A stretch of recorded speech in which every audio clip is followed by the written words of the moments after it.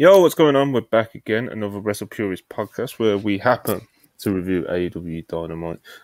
Joined by my usual panel for the Thursdays, Joe Hulbert, Manny the Hooper, and Charlie. And yeah, man, we got a few other things to get into today. We're going to talk, this kind of all-in build or lack thereof, rumors around, rumors and reports around possible matches, and what else has been coming up the past few days, whatever else you want us to talk about in the chat, and, just the latest news, etc., just as we usually do. First things first, hope everyone can leave us a like, We need to get these likes up on the videos, man. Also, subscribe if you haven't already. Super chat if you're feeling generous, always appreciated. And turn on the post notification. That is also appreciated as well. Hope everyone's doing good, especially my fellow co-host, Manny the Hooper. You look a little distracted, so I'm grabbing your attention again. I found a lottery ticket. Is it a winner? I don't know. I just found it, I guess. You need to... This could be Manny the Hooper's last ever WrestlePurists podcast, It's for... I don't even remember buying this. It's for the Mega Millions. Interesting stuff. But other than that, Manny, how are you doing? Fine. I've been busy all day. I was at a school thing trying to sign up for school. Got embarrassed because I drew a picture of an alien and Jesus and God. I posted on Twitter earlier, but then I didn't realize the teacher was going to pick up the paper while we're on break, and I forgot to put my name on it. And she just yelled out to the class, "You drew the alien and the Jesus and the devil." And I had to pick up my hand and write my name. It was real embarrassing. I accidentally hit the wall, the chair. I don't know. It's been a long day. What I love about you, Manny, is that it was so embarrassing that you said, "I'm going to bring this up on the podcast tonight." That's why you're the best of us, bro. Keeping it real, man. Yeah. It happened in front of 25 people. We're another 1,000 together. Let me bring this to 1,000. Let me bring this to the masses, What a legend. Real as it gets, keeping it authentic as always. Where else do you get this authenticity on podcasts? You don't get it. An update. I haven't touched the Oppenheimer book. It's still here on my desk. Hasn't moved. Yeah. A lot of people we know money with that one. Yeah. I don't know how people find time to read. They probably don't do as many wrestling podcasts as you do. Generally speaking. Oh, that's right. All right, so that's the Hooper. Charlie, how are you doing on this fine Thursday? I'm doing good. Haven't had as exciting a day as Manny did, but what should you want this morning? Spent some time with family, hung out with my dogs. Yeah, it's just been a chill day. Ready to review Dynamite now and talk about nothing controversial. It was a great episode. There was nothing bad on Twitter. Everyone had a great time. It's going to be a smooth sailing podcast. Yeah, some people love it, some people hate it. Always like. Joe, we know you love all wrestling. I do, yeah. How you doing, mate? Party atmosphere, brother. Episode 90 of the WrestlePurists podcast. Yes. Episode 90 of the Late Night Grin, all in one night. It's Christmas here in the wrestling podcast arena. Couldn't be more excited. Wearing my best shirt, what the fuck this is called now. Feeling slightly better. I said t-shirt, and I was like, this is not a t-shirt. What am I talking about? My best t-shirt is the We The Ones red shirt that I wore with Monty. It's obvious. But I haven't drew any aliens today, but I am in a hell of a mood, let me tell you. Lots to talk about. Around 6 hours of podcasting ahead of me. A couple Pepsi Max queued up here. Don't get any better than this. This is the life. Yeah, absolutely. I respect the hustle, Joe. I respect the hustle. We all appreciate it. All right, before we get started, I'm going to fly straight into some super chats. Keep them coming throughout the show, and of course, we will get to them as soon as we can. Going to try to get to them with a quicker response time these days. I'm trying to level up. Mashfan 84 199, appreciate it as always. Still crying at MJF cooking Dax LMAO. What a king! Hey man, he didn't hold back. He knew what would pop people, So he leaned all in, man. He done his thing. Of course, we're going to get into it when we did Dynamite review very shortly. Darren Walker, £5. Appreciate you as always. Jesus. £5. What what you do about AEW's women's division that said it all after Britt versus Taya. Darren, comments, man. You know? I mean, in the most polite way possible, you probably should start by booking matches that have a chance to be good. Mm. And I mean, like, genuinely, like, nice when that match was announced, what did we all say? You know, it's like you can't have been surprised if you were the one who put that thing together. I mean, it is what it is. So that'd be a good start. I'll get a PC. Hmm? I'll build a PC. You know. When you say a PC, what do you mean? Do you mean a performance center or like a desktop? Center. Oh, yeah, performance center. I was going to say, I think they have a PC or two in the office. Yeah, man. Now I want to see Manny build a PC. No, if somebody wants me to read a book on Twitch, man, I'm going to sound like Floyd Mayweather out there. Come on, man. You want me to do that? Oh, man. Jeremy Corbyn, $5. Mum said we can discuss NHS expansion tonight, but we have to be in bed by 10 p.m. because she has to go into the shops earlier. Well, it's already 19 minutes past 11 here, Jeremy, so we missed the boat on that one tonight, mate. What's that? Jacob Donnelly, $5. Appreciate you as always. Jericho somehow getting an Ospreay match in 2023 is hilarious and reeks politics. Hogan would be proud. I watched a podcast with Hulk Hogan on it earlier, actually. Interesting fella, you know. Never lies about anything, does he? Who was he on? This is even funnier. Theo Von. Okay, right, fair enough. Yeah, I remember you talking I'm going to have to watch that, actually. It's good shit, man. Yeah. You sure? Okay, I'll tell you what. Yeah. I'm going to check this out, actually, I think. It immediately opens up with... Because Ric Flair was on it like not that long ago. And Hogan's like, how was Rick? And Theo just like... He's got some issues, you know. Like it immediately opens up with how much of an alcoholic Ric Flair is, you know. Jesus they get into it, man. Anyway, Jericho, yeah, it does seem like he's, he's good at this politics game, man. 30 years deep, brother. You spelled Ospreay wrong too. Yeah, it happens. Manny, come on, bro. Yeah, especially you, brother. Come on. Sapito, I believe, $4.99. Will you all be watching the Von Erich movie? I will. Probably. Cass looks great, and MJF as the fake cousin is killing me. We'll be interested in seeing his performance. Yeah, I'll definitely. I forgot he was in that. This thing could be a monster for real. Like this. People, I don't think people in the wrestling bubble fully appreciate how normal folks going to react to this story. Like people are not like a lot of people are going to go into this somewhat blind, or at least the circumstance and the way it unravels. Like. I think this may explode, to be honest, which will be interesting just in general in terms of wrestling stories translating to cinema. But that's another podcast for another day. Absolutely. Definitely. But yes, I will definitely be making an effort to go see the Iron Claw, I believe it's called. Yes. Short on Spurs, $4. Appreciate you as always. Taking a bong grip every time someone says women's division, wish me luck. Oh, we're praying for you. Good luck. Average Limp Biscuit Enjoyer, $4.99. Appreciate you as always. No message, just showing love. Appreciate it. Karan, 220 rupees. Appreciate you. Felt like a spin-off episode of a show with the side characters, but like not necessarily in a bad way. Still a fun show with Swerve, Darby, AR Fox, Orange Cassidy stuff being a highlight. Mox versus Orange Cassidy at Wembley? ? Maybe. I don't know. Maybe. I wouldn't say that's necessarily the best use of them both at Wembley, but it'd still be a good match either way. If it it's interesting because I think it's been like 3 TVs now since Mox did the promo where he said, answer your phone, Eddie. Mm-hmm. And I can't tell if that's been dropped because it's been shifted to the Chicago show. It's been dropped because that'll be maybe he'll be wrestling Orange Cassidy and his music will hit or something to that effect. Like I can't tell which one of those it'll be. So.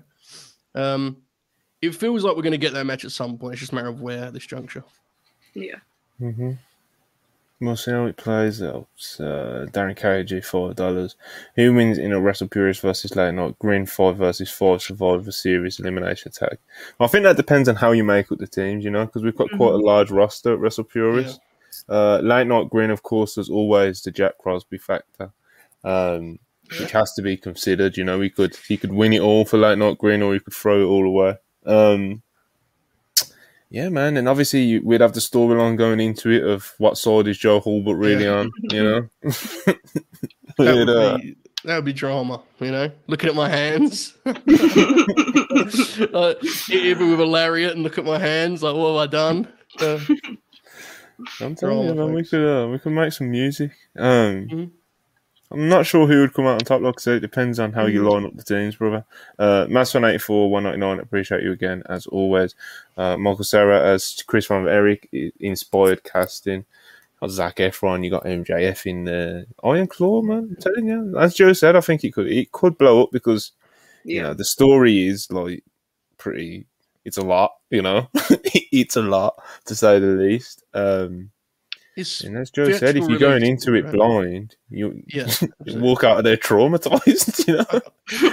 Chat, correct me if I'm wrong on this, but I think it's theatrical release and it's going to be actually in the cinemas too, which is not always the case for, you know, like sometimes A24 will do the streaming release. And if it's going to the cinema, I think they're going to have pretty high hopes for it. We might guess, but I'm not 100% sure on that. And they've got a proper cast in there, so they must have some belief in the story and, you know. Man. So hell of a way to spend Christmas, you know? Take your family to see the Von Erich picture. See ya. Oh my God, does it come out near Christmas? It comes out on the 22nd of December. That's incredible. Christmas movie of the year. I'm going to go to this film with a Christmas jumper. Good shit.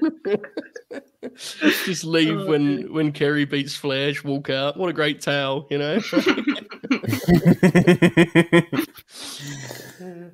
Yeah. Like I said, man, we're going to be locked in for it, absolutely. So, but what we was also locked in for was AEW Dynamite last night. So, we're going to review that. Anyone remember what city there was in? Because I like to, Albany. Albany, New York. Albany, New York. What did you think of the crowd? You know, just a quick one before we get into it. I thought it was middling. I didn't think the matches had a lot of kind of juice going in anyway from a build point of view, so I don't blame them for being kind of flat for that. They gave Jack Perry a lot of heat. Yeah, I'd say somewhere in the middle for me. I didn't have a really strong take either way. Yeah, it was kind of average. Yeah. Well, it's kind of hard for me to listen while, you know, being on stream, but from when I did listen, they're all right. Yeah, it was it wasn't anything overly inspired, and it wasn't anything where you're like, oh, this crowd sucks, you know. But yeah, man, he opened up with, you know, your typical intro, etc., and we got a AR Fox video package as he was about to face Orange Cassidy, and it's, you know, it's another one of these video packages with Darby Allin, kind of giving us a reason of why we should care and root for this guy that is about to wrestle, you know, and you know, Darby talks about how AR Fox gave him a place to live when he was broke and how hard-working and dedicated he is and how much of a leader in the gym he is, etc., etc., etc. And just really put him over, made him look great. Really well done video package. And then we went straight into Orange Cassidy versus AR Fox. This was a nice opener, as they usually are when Orange Cassidy is opening up Dynamite with an international title defense. It's almost become, well, it definitely has become a bit at this point on these podcasts where we kind of say the same thing every week about these Orange Cassidy defenses. But AR Fox got to show, you know, what he's made of, and he's very impressive out there. He's very dynamic. And, you know, they did the thing, man. They killed it. After the match, you know, Orange Cassidy done the thing where he gives his opponent the glasses, they put it on, and they kind of pose together. And when Orange Cassidy had his back turned, AR Fox takes him out. Can't believe what he's done. He almost done the thing that Joe mentioned earlier where he got out of the ring and kind of looked at his hands of, oh, what have I done? You know, we almost got that shot, but not quite. But that was the emotion he was selling as he was walking up the ramp, and then Darby comes running down, pushing and shoving him, like, what are you doing? I've just put my name on you, and, you know, you're embarrassing me. What are you doing? And that kind of goes back and forth, and they walk backstage, and that was the opening segment. Joe, what did you think of the video package, the match, and, you know, the afters? There was quite a lot there. Yeah, I like this a lot. I think this kind of and the the Moxley attack too. We'll get into that this kind of group of talent here, I think, has actually been some of the strongest stuff on Dynamite as of late. You know, as you mentioned, with the similar thing they did with Darby and Nick Wayne and the match that produced, and we had a couple matches here. I thought this was tremendous. I mean, Orange Cassidy really kind of just gave AR Fox a blank slate and said, you wrestle at a level that ensures they care when you do what you're going to do later. And man, did he make the most of that opportunity. And that, I think that comes with a level of experience in terms of, sometimes I think young guys wrestle on Dynamite and it's like they don't quite know what the opportunity is in front of them. They don't realize how big an opportunity it is.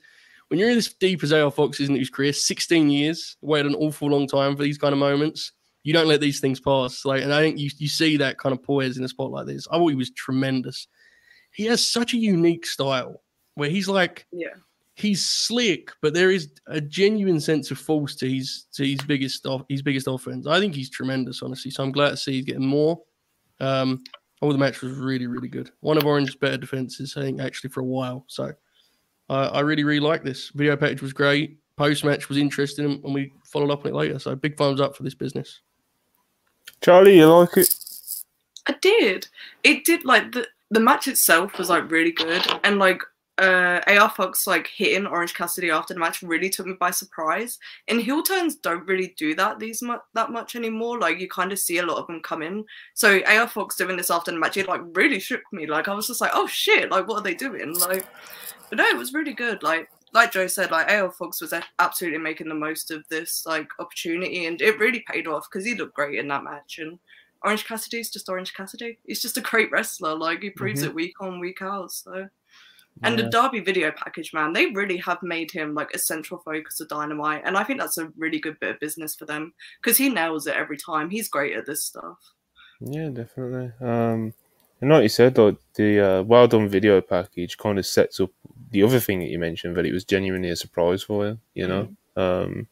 They put that video package at the start, making us think that they were leading to something else, but evidently not, So the video package was well done. Darby, of course, being a central figure, that's pretty good, man, because when Dynamite was in more than, its early days, Darby, man, he had that TNT title and he was drawing numbers. He was drawing quarter hours legitimately. He hasn't really been much of a TV ratings draw of, recent months, year, it's been a minute. But I guess if you can heat him up, position him as such, you can get to something like that again. So, Manny, Orange Cassidy, man, before this AEW International title reign, you was definitely one of the low guys on Orange Cassidy. He is now, how many defenses in? 12, 13, 14, 15, I don't know how many. Man, are you muted? You are muted. But yeah, now, July 27th, July 27th. How are you feeling about Orange Cassidy? Man, he threw those orange punches, man, at the end of that show, man. I don't know. People are saying he can't use that finisher anymore. He's still using it at the end, but I don't know how to get this. It's okay, yes, that's a pet peeve of mine, but I think Orange is doing really good stuff right now with the title, and he's actually raising the stock. So, I mean, whoever beats him is going to become a made man after that. But I thought the standout guy was AR Fox, because I thought he just put on a showing of a lifetime. And why are we laughing? It's just the way you phrase things, I thought I was, to be transparent, I was laughing at just the fact that you liked the match. You felt the need to start this way you did is unbelievable. You ultimately revealed you liked it, but you started with, I don't know, you were so mad. Well, I mean, everybody was saying yesterday that he can't use his fist because he has a broken hand. Manny, the thing is, the way that Orange finishes his matches these days is that he just he's getting more desperate to just end the matches, the deeper he goes into them, because he's been champion for so long, and his matches just get harder and harder for him. That's the whole thing. It's not that he can't hit it; it's he just doesn't have a chance to, because he's just desperate to get out of the match. Yeah, man, you piece of shit. Just throw up your do-rags one time for AR Fox, man. He's fucking awesome.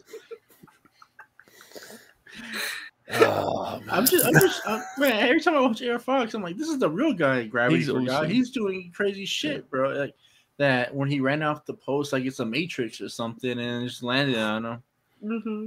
That spot was so sweet, man. So sweet. Yeah, he's awesome. I was actually for a second there, I actually thought he was gonna beat Orange. and then when he turned heel, which kind of rude because I didn't really expect that. So I can't wait to see what he does with the Embassy.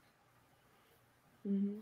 Yeah, man. And obviously after all this went down, Orange Cassidy's kind of, he's left in the middle of the ring after AR Fox was just kind of, he's hitting with the lariat from behind. He's kind of, he's, what the fuck just happened? And Mox just runs up in there and savages poor guy, he kicks the shit out of him, Joe. He does. Yeah. This was a cool moment. I like the way they attached it on top of something else, which made the people kind of surprised they were getting more. That's always a cool thing to play around with. Because once you do an angle, the fans kind of settle into that's the end of the segment. It was nice, but I will say I'm torn between... On some level, it pops me because you've transitioned Mox into something that's immediately interesting after Blood and Guts. At the same time, I think this was not the strongest show in terms of following up on Blood and Guts in the most compelling fashion, and I think hopefully they aren't going to just leave some of the things that were left behind last week. They aren't going to just leave them there forever. It's only 1 week, so I'm not going to be dramatic about it. But I don't think it was the most interesting follow-up for the character John Moxley necessarily. But putting that aside as a bigger picture thing, I'm absolutely into him versus Orange Cassidy, so I was excited by this direction. So kind of split on that thing, Fair enough. At least, we've got some follow-up, but maybe not the most ideal, Anyone got anything to add about Mox just kind of savaging poor Orange? Good? I'm glad he no-sold him. Man. Chris Jericho and Don Callis backstage. And basically, the gist of this is Don Callis trying to manipulate and offering Chris Jericho a chance to team with Takeshita, but this will be against Daniel Garcia and Sammy Guevara. Jericho kind of reluctantly basically accepts, and Jericho reveals Don Callis reveals a new painting, one of his classic paintings that he gets made himself in Jericho back when Don Callis had hair, a very long time ago. Ridiculous, but popped a lot of people this, and more Jericho Don Callis stuff. It seems like Don Callis is getting closer and closer to landing his man, Charlie. What do you think? Mm-hmm. It's interesting. I don't really know what I think about it. It's we're 3-4 weeks into this now of this happening. I am excited at the prospect of Takeshita and Daniel Garcia being in the ring together, even if it isn't a tag match. So I'm excited that we're getting that out of this. But I don't know how I feel about this whole Don Callis family thing yet, with Jericho being the main build of it so far. Yeah. I'm just kind of seeing where it's going. Well, to that point, I think they need to start really ramping up the focus on Takeshita here shortly, I feel like, Yeah. It feels like he's very much been a plot device in what Don Callis is doing. And I understand that's good for Heat's sake because Don is the Heat, he's the guy they're booing. But Takeshita's a superstar in the making. You don't want to just let him kind of fade to the background. And I'm not saying they've even gone that far. It's just, to me, he's very much a piece of the machine when I feel like, you should make him the centerpiece in a way that I don't think they've quite tapped into yet, for my money anyway. So hopefully they do that here in the coming weeks. Yeah, we'll see how it plays out. And obviously the recent reports from Fightful Select that, according to New Japan sources, Will Ospreay does have a match, AEW All In at Wembley Stadium. And as far as they're aware, it's Chris Jericho. So you throw that into the mix as well. So how do you get from point A to point B with that, Well, I guess Don and Will kind of were aligned at Forbidden Door, right? I guess that's what they're going to do. Yeah. Yeah. I see people shitting on this match on Twitter, man. Let me tell you, that match didn't kick ass when it happens at Wembley. I agree. So. I agree. I think it'll be good. I think the debate is more whether it's the most interesting way to use Will. Mm-hmm. I don't have really. It isn't something that's going to keep me up at night. You sure? I do think it's a big match. Yeah, I'm pretty confident. It is a big match. I don't think it's the most inspired matchmaking you can give Will Ospreay at this point, but I don't disagree with you, Manny. I think it'll be a good time. Yeah, I mean, I'm not really I'm not really rushing to see Kenny Ospreay 3. So I mean, it's kind of cool to see. That wouldn't be my top pick for Ospreay All In. So. Yeah. What do we think of this? Ben Dixon says that he thinks Jericho makes what Callis is doing less interesting. And Jericho does kind of have that shadow around him, where there is definitely a amount of people that are kind of like the roll the eyes when he gets himself involved with these things. Where do we find ourselves on it? I don't know if it's just me. I don't know. I just the last couple of weeks I've seen Jericho, he just looks like lost. I don't know if it's like on purpose or he's. Yeah, I guess it's doing it on. He just looks like disheveled. I don't know. He just looks like a guy that's like lost. He's looking for a purpose, and it's just been popping me. So I am kind of interested. I just kind of feel like it's meandering. Like they're trying to get to a point, but they can't make that point yet. So it's just kind of dilly-dallying its way through the weeks, and it's just not great. Oh yeah, he's doing his full-blown pro wrestling acting at the minute. Oh, he's going for it. Couple way. He's just. I think that might be the problem with using some guys that you want to use that are in the G1 because you're like, well, we can't use Ospreay because he's busy. Because if that is the match, you can't really move anything along. Yeah, I don't know. I think it's like I actually quite like the core idea of this angle, and I think some of the segments have been good. I like the first live segment quite a bit. Yeah. Even the second one, I think I remember liking. But I think the issue for a lot of us is I just think there is a general kind of. I think it would help Chris to go away for a little bit after Wembley, and I don't even think that's like a slight. He has been all over their TV, and he's been pivotal to their success. And look, we all have our fun with Chris Jericho. But let's be real, he has been pivotal to AEW success. I mean, last fall, when things were tough, he kind of rolled back the years in terms of the match quality. Some of the character stuff we were not so keen on, but he had some incredible matches in that run. I just think at this point, he would benefit from just 2 or 3 months off, and then post-Wembley days, he obviously should work Wembley. So hopefully that's ahead because I think that would actually help everyone, to be honest. I agree. I do agree, to be honest.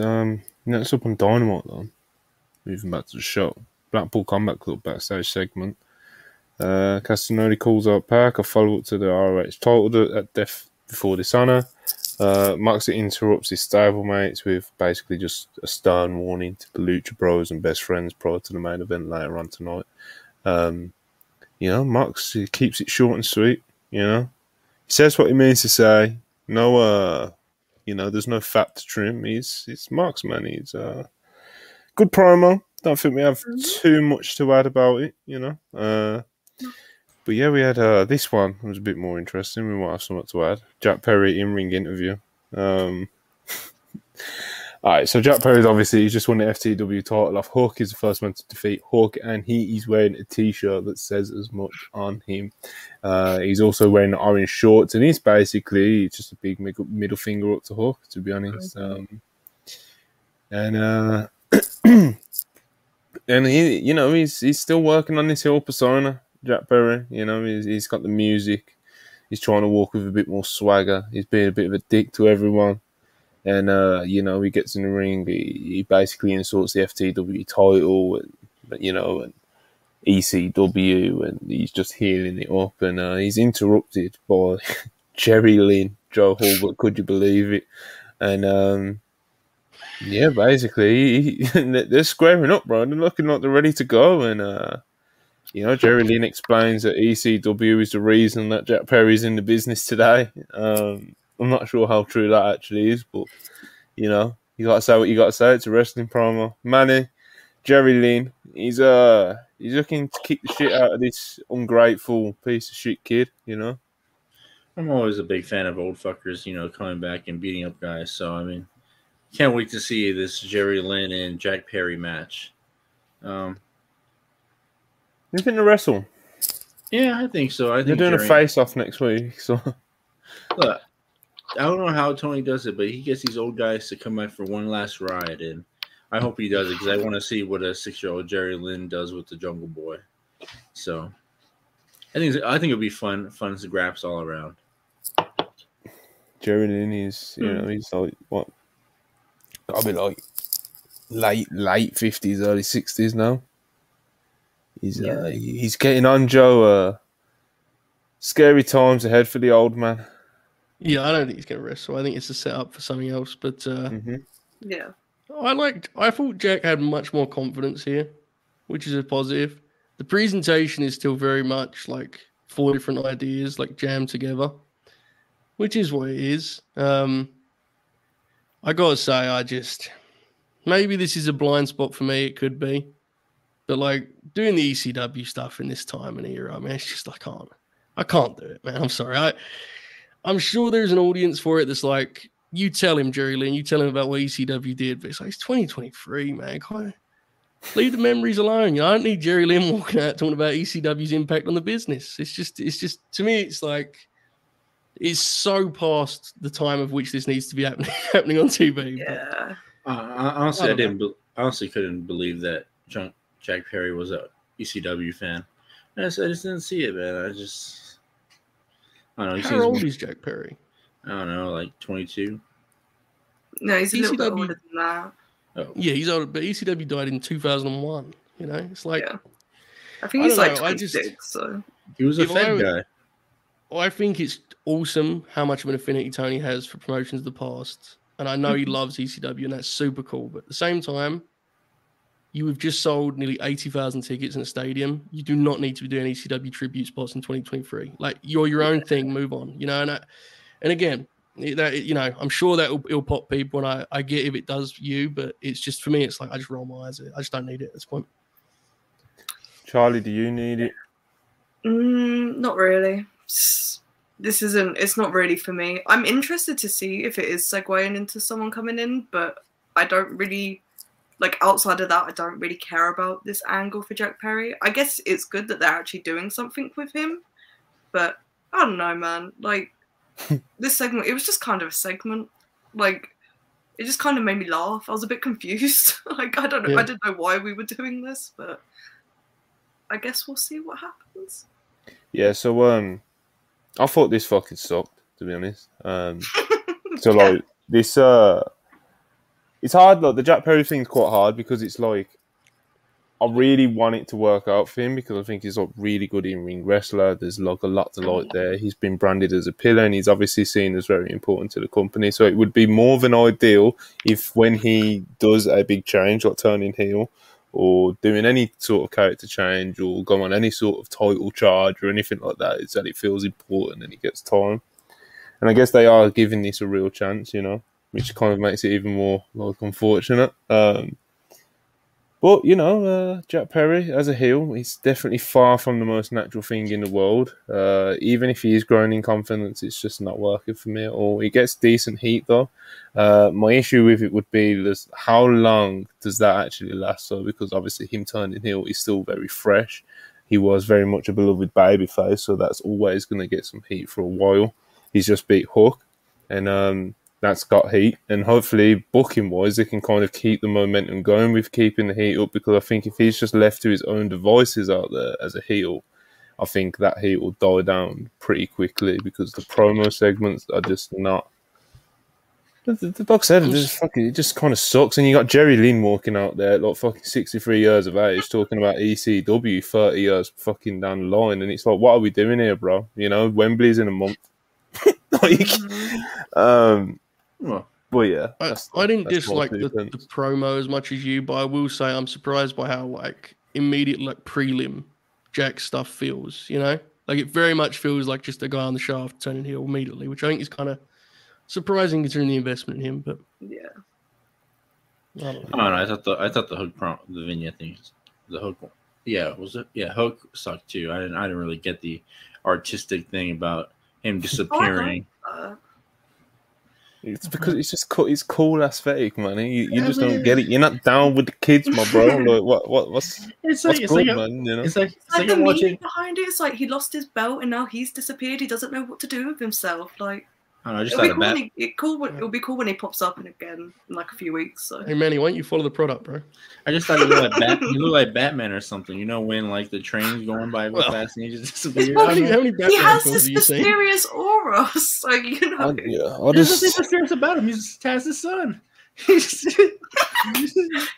talk. When he does talk, people pop for it. So. He likes chips. I mean, I know. You can be mysterious and like chips. Those things are not necessarily usually exclusive. I need a palate cleanser. The weekly steel chair, £5. Devil's Rising here. Appreciate member of the WrestlePurists Galaxy. Always supporting. Appreciating very much. Just wishing you guys well to more great wrestling content. Thank you very much. Listening to the pod, rewatching Okada versus White Wrestle Kingdom 17. It's a great match. Great match. White. So I was gonna just put over White like he's not in there with Okada. I love long Jay White matches. It's probably one of my favourite genre matches, to be honest. Yeah, brother just gets it, you know. Mass184 199, appreciate you as always. If Ospreay with Callis Elite Story, do Ospreay versus Hangman. I mean, yeah, obviously Ospreay versus anyone in the Elite would be fucking, you know, pretty much anyone in the story that the Elite have just came out of, you know. Like, Ospreay versus any of those guys is money. So, there's definitely a lot of options for Ospreay, but of course the reported rumour and the word in New Japan is that it's going to be Chris Jericho. So, you know, you get what you get, brother. You get what you get. Some people will pop for it. I think it will be a pretty good match, but I just don't think it's the optimal match for Will Ospreay in Wembley Stadium. Hidden Blade versus Judas Effect. Big poster. Yeah, man. We got to get that made. Darren Cage, $5. Appreciate it as always. A conversation needs to be had about how dumb it's been overhauling the creative process of the product just months before your biggest show ever. Okay, I'll just use it to segue kind of into another thing. Backstage, a little bit of news backstage in AEW. Chris Hero, as many people know, he was on trial as a producer at AEW. He is now being made full-time, according to PW Insider. Also, Scotty 2 Hotty has been backstage recently at AEW tapings, and he's also doing some agenting and producing, but that's not full time, as Chris Hero has been recently revealed as. So, more producers, more agents, more people getting involved backstage. That's like the 39,000th hire that Tony's made in the past few months, it seems, for that department. We was very much on this channel, at least, and on this show, we was very much of the belief that, you know, Tony definitely does need to kind of like delegate how much he's doing and what he's doing. I'm not sure about how he's set up this system, you know, but more minds backstage. Manny the Hooper. What do you think? I know you're happy about Chris Hero. Seems like a good hire. I love me some Chris Hero, but what do all these people do, man? Like, there's so many. That's exactly. Is Tony just hiring like his favorite wrestlers? Where he's like, man, they don't like they're not working, so I'm just gonna hire them and then just pay them, you know, just to, you know, maybe talk to some of these guys so they want to listen, and then if not, they have a steady job. And I kind of knew something was up when Hero announced Garcia and Lee Moriarty for his West Coast Pro thing. So I kind of figured there was like a. He was gonna work for him more, but it's just funny seeing, like, I feel like every week there's like a new creative person backstage and all. I'm like, what do they do? It's like, it's like that. I honestly don't know if Tony's like really booking like or in charge of creative anymore for Dynamite, because it feels like a completely different show from when we knew like he was doing it. And I feel like more Collision's more like his thing. I mean, I don't know. I just feel like Dynamite's just completely different from what it used to be creatively. Hulbert, Scotty 2 Hotty, Chris Hero. Do you think they are minds that AEW talent can benefit from picking up? You know, I mean, Hero is like an encyclopedia, right? That dude's wrestling brain is famous, and I know when him and Claudio would team, he was so hands on with those match layouts and stuff. Sometimes I actually would say like relatively mixed results, but he was always trying stuff and trying to bring spots back from yesteryear, and very, very smart pro wrestling brain. I'm not as familiar with Scott Taylor in that regard. Dude's been in the business for 30 years. He was doing jobs in the mid-90s. Oh, yeah, he gets it, man. He absolutely, I'm sure, can add. So, yeah, I mean, they both make sense as hires. It seems to me like they're going to split the... it seems like there's going to be a crew that works on the matches on Saturday and the crew that works on matches on Wednesdays, what it seems like, right? Rather than having the agents work both shows. That's what it seems. So seems. What we don't know. Just based on the bodies. Seems like they're kind of just floating around back there. You know? Like, based on the amount of people on that team. it feels like that's kind of the obvious conclusion to draw, which makes sense because if the talent's only working one, then it doesn't really make much sense for, Pat Buck or whoever to go to both towns. So that's fine. I mean, I don't have I'm not going to be heated about people getting agent money. I mean, where's God bless. Good for Chris Hero. Yeah, it's always nice to hear when, it's not like, I don't think anyone suspects that, Chris Hero or Scotty 2 Hotty are out there making billions of dollars on fucking crypto or NFT or anything, so it's nice to see him. It's nice to see him get a nice role, man. This is a nice role to land yourself. Charlie, a lot of hires backstage in AEW. What do you make of them? Chris Hero, Scotty 2 Hotty, and even some of the others. You can go as far back as Jimmy Jacobs and Orange Cassidy, Bryan Danielson. There's a lot going on back there. I think it's always good to have more people to pick the brains of and that. I was actually at the West Coast Pro Show where Chris Hero announced that he was on board with them and doing stuff with them. So it's pretty cool to see him in such a short space of time go from doing that to having a job at AEW as well, doing the same thing. Because he's been doing good stuff with the West Coast Pro Shows. He's booked some good shit for him. So I think that he's definitely a positive addition. I don't really know all that much about Scotty 2 Hotty, but I'll take your guys' words for it that he's a sound person to add. But yeah, hopefully it's just all good stuff for the company and makes things easier for Tony in the long run.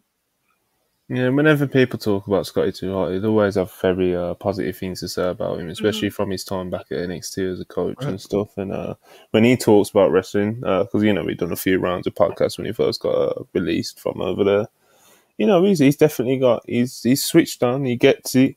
And like I said, people have always had very nice things to say about him. Seems like a pretty cool guy. And he was very much part of a very, very hot act in one of the hottest periods in wrestling history. So So whenever a guy is most famous for playing a role like that one, it often gives them a great kind of perspective that helps them work with talent, because they've experienced different things.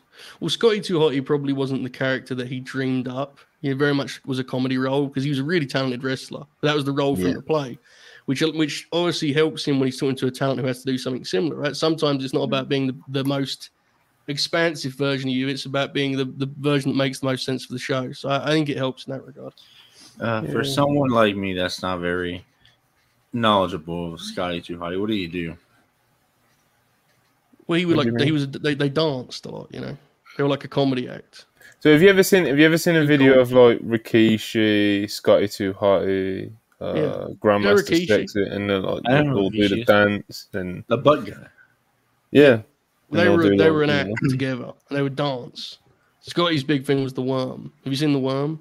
In a wrestling or non-wrestling context? Oh, I've seen the worm in a dancing sense, yeah. Yeah. Well, he would do that and then for a forearm or whatever. So the hand, what did he, like a chop? It was like a chop. It was like an elbow drop thing, didn't it? Yeah. Well, anyway, they were a comedy act and they got over huge in 2000 range that time. It was, they were. Yeah, it's good that you bring it up though. About how it wasn't probably what he was dreaming of when he was young. Scotty 2 Hotty. That was kind of too cool, bro. Whenever you say to any fan that was around watching wrestling back then, you mention too cool to them. They're not thinking about the work rate of Scotty 2 Hotty and Brian Christopher, but they could work, man. They could work. Had a lot of not a nice undercard matches back in the day, short but sweet, and the act as a whole was over as fuck. So shout out Scotty 2 Hotty, man. I've always been a fan, always. So hopefully you can land a permanent role like Chris Hero has. Alright, more super chats. Chi-Town Spurs, $5. Don't care about ECW, but happy to see Jack Perry getting heat for simply existing. You got a really good reaction this week. Yeah. From a heel perspective, a really good reaction. So I agree. Yeah, man. Like I said, you got some nice heat last night, man, and that kind of carried through the segment, I think. And my only worry would be what I was mentioning earlier. It's it's very fresh at the moment. He's just beat Hook, etc. And I don't want it to be one of those things where it's super reliant on booking and him having to have to do something that attracts super heat every couple of weeks to keep it going, because his actual character stuff, I just don't think it's going to carry the heat long term. but we'll see. I'd happily be wrong because I want Jack Perry to be successful. I think it's ruined. I think it's ruined AEW does stuff like that. I don't know why they just don't keep him from wrestling. They just rely on just character stuff. Why don't you just let them be a heel in the ring and see if that gets over, their strengths. I don't know. We're going to do a lot of things to do. Yeah. Zayn Haddy 199. Logan the German agrees with Monty, hates the theme. Shout out Zayd's German Shepherd. He's 5'7", 115 pounds. He's a big boy, Wait, what? Taller than you know what, Manny? Let's just move on. Let Manny just think whatever he wants to think about the comment, Darren Walker, 5 pounds. Jack Perry versus Bully Ray at Arthur Ray. Oh, no. How does that work? Because Jack Perry's a heel now. Like, what? Oh, that's Bubba's favourite play. Being a babyface like ECW protector guy, that's his favourite shit, bro. Talking about the blood, sweat, and tears, the miles on the road. Bully Ray trying to be a babyface now would be like fucking incredible. Incredible to see the effort. That's crazy. Plethora 1C 199. I call him Hack Perry. Thank you, Alberto, for life. Appreciate it. But yeah, Jack Perry, man. Like I said, I really want it to work out for him because I think he's a great wrestler. And I feel like a lot of people are kind of. I feel like there's a little bit of cope going on with him in a minute, Because he's so good in the ring. It's like you can't be like, oh, Jack Perry sucks. Like you can't say that. It's ridiculous. Do you know what I mean? But it's like, what is he doing right now? I don't disagree, but it is still early days, man. It takes time. You're not going to immediately turn here when it like clicks in an instant. You got to give it time, It does. Yeah, man. Like I said, I hope it does work out for him, man, because Jack Perry is a good wrestler. He's a good talent, man. Hope he kicks the shit out of Jerry Lynn when they have the face-to-face next week. And, we get a saviour of ECW, whether that's Bully Ray, Rob Van Dam, or some other guy that's been spoken about, Devon. Brother Devon coming out. Devon versus Jack Perry. Christ. Yeah, man. But yeah, he's the Sandman, Well, hold on. I would pop for that. Raven. Sandman's probably not regressed that much either, because the point that we were starting at in the first place was certainly a point, Imagine Metallica at Wembley. I was just thinking, enter Sandman at Wembley. I may have been too quick to shoot this down. I don't know. I'm thinking about this now. Right. Maz Fan says, who is the best active in-ring ECW legend right now? Sabu. I mean, it's going to be... No, RVD is better than Sabu now, bro. It's going to be Rob, and it's going to be Van Dam. There's probably someone that just gets forgotten about, Who are ECW legends, bro? Christian Cage. They must not be legends if you can't remember them. So that is a fair point, but it was a long time ago, Manny, and I didn't watch it live at the time. It's all real. Tanaka's a good call. Chat's right. Yeah, Masato Tanaka is the right answer. That's it. CM Punk. It does feel like Van Dam is going to be the guy who is then going, right? Get Taz back in there. Fuck it. The fact that it's Jerry Lynn would suggest it's Van Dam. Yeah, Dreamer. Jesus. Dreamer's been active, mate. He's been on Impact pay-per-views, brother. Sure. I'm surprised. Jericho technically ECW as well. Not a legend, though. It's not really a promotion people associate with him also. Jack Perry, Jerry Lynn promo. Next up, we had a DMD, Britt Baker promo. It's just a promo putting herself over before the match with Taya Valkyrie later on in the night. Pretty inoffensive. And then we got Pac versus Gravity. This was very much just an internet bit playing out on national television. And you can make of that what you will. As it was said when he was Adrian Neville, Pac in WWE, and he was billed as, the man that Gravity forgot. He was referred to that in commentary, etc., etc. And, they played out the bit, like I said, live on national television. Obviously the perfect place for it, Joe Hall, but what do you think? The match was alright. I don't know if they needed to actively explain the bit by having Pac introduce himself and having Excalibur, explain to Tony Schiavone this. I don't know if that was, I don't know if it needed to have that kind of detail work at play. But once they got to the match, I thought it was fine. I mean, Gravity is not the most polished yet, but I actually thought he was okay here. If nothing else, he got Pac a win on TV, and it was an inoffensive. What was it, 8 minutes in that range? Like I had no real issue with it. I mean, fair enough. Manny, what do you reckon, mate? I probably wouldn't have done this match, but I probably, if I was going to introduce Gravity to the wider audience, I probably would have had him against another fast-paced wrestler and all that, instead of Pac, who slows it down. But, I mean, there's no point armchair quarterbacking a show that's already over, so, I mean, fuck it. To be fair, Taz did sing Gravity, which may have made this worthwhile. That was for the highlight, I thought. But, yeah. Charlie, big fan of Gravity? I've enjoyed what I've seen of him. I liked the match. I thought it was a fun little time. I didn't really need them explaining the bit, because if you get it, you get it. But it is what it is. Like, yeah, I have nothing against it. I thought it was all right. Yeah, AEW Dynamite and national TV is not the place for this horseshit, to be honest, is it? You've got this completely unknown with a fucking proper, like, it's the gimmick is it is what it is, man. But it's just kind of, again, I'm going to say this a lot on this podcast. We're a month out from Wembley, mate. Your women's division's in the fucking shambles, and but we can find 10 minutes for this. Like, it's just. What was the meaning of this? Where does it stand now? And now so basically, the bit's paid off. It's like he used to be. No one got it in the building. Gravity. Oh, okay. It's like Pac isn't even gonna wrestle like that no more. It doesn't even make sense. Why would you even bring it up? Pac is over here doing ground and pound. I mean, yeah. Yeah, and he was doing his fucking dumb the Gravity with Tiger Style just brought it up in the chat. I feel like he's just done it to be spiteful to me, Fucking, he's walking around like, he's got no gravity. It's like, what the fuck are we doing here, bro? That's a pretty good bit.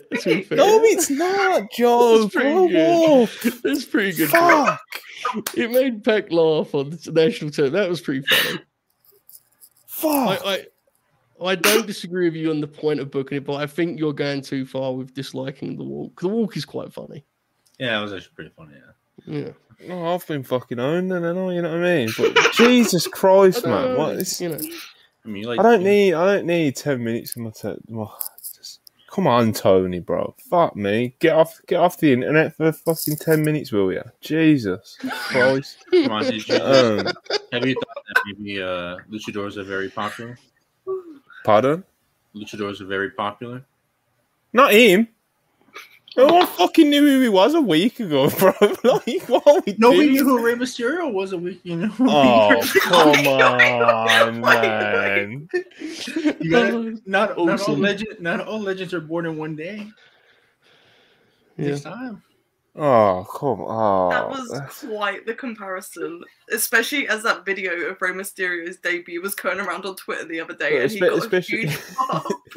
Especially as Manny, every time anyone mentions like a comparison to Rey about like a modern lucha, like it annoys him how much Rey Mysterio and Eddie gets brought up, and that was his go-to right there. Like, what an artist!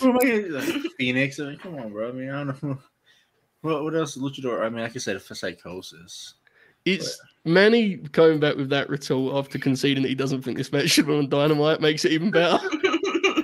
Also, I guess like even to not go to the extreme of Rey Mysterio, like, man, it's like, everyone starts off unknown at some point, but fuck, man, at least like, with like a Vikingo, like, bro, when you see Vikingo for the first time, you've seen fucking Vikingo. You get me? You've seen something different. You've seen someone who's like very clearly impressive, whether you're into that thing or not.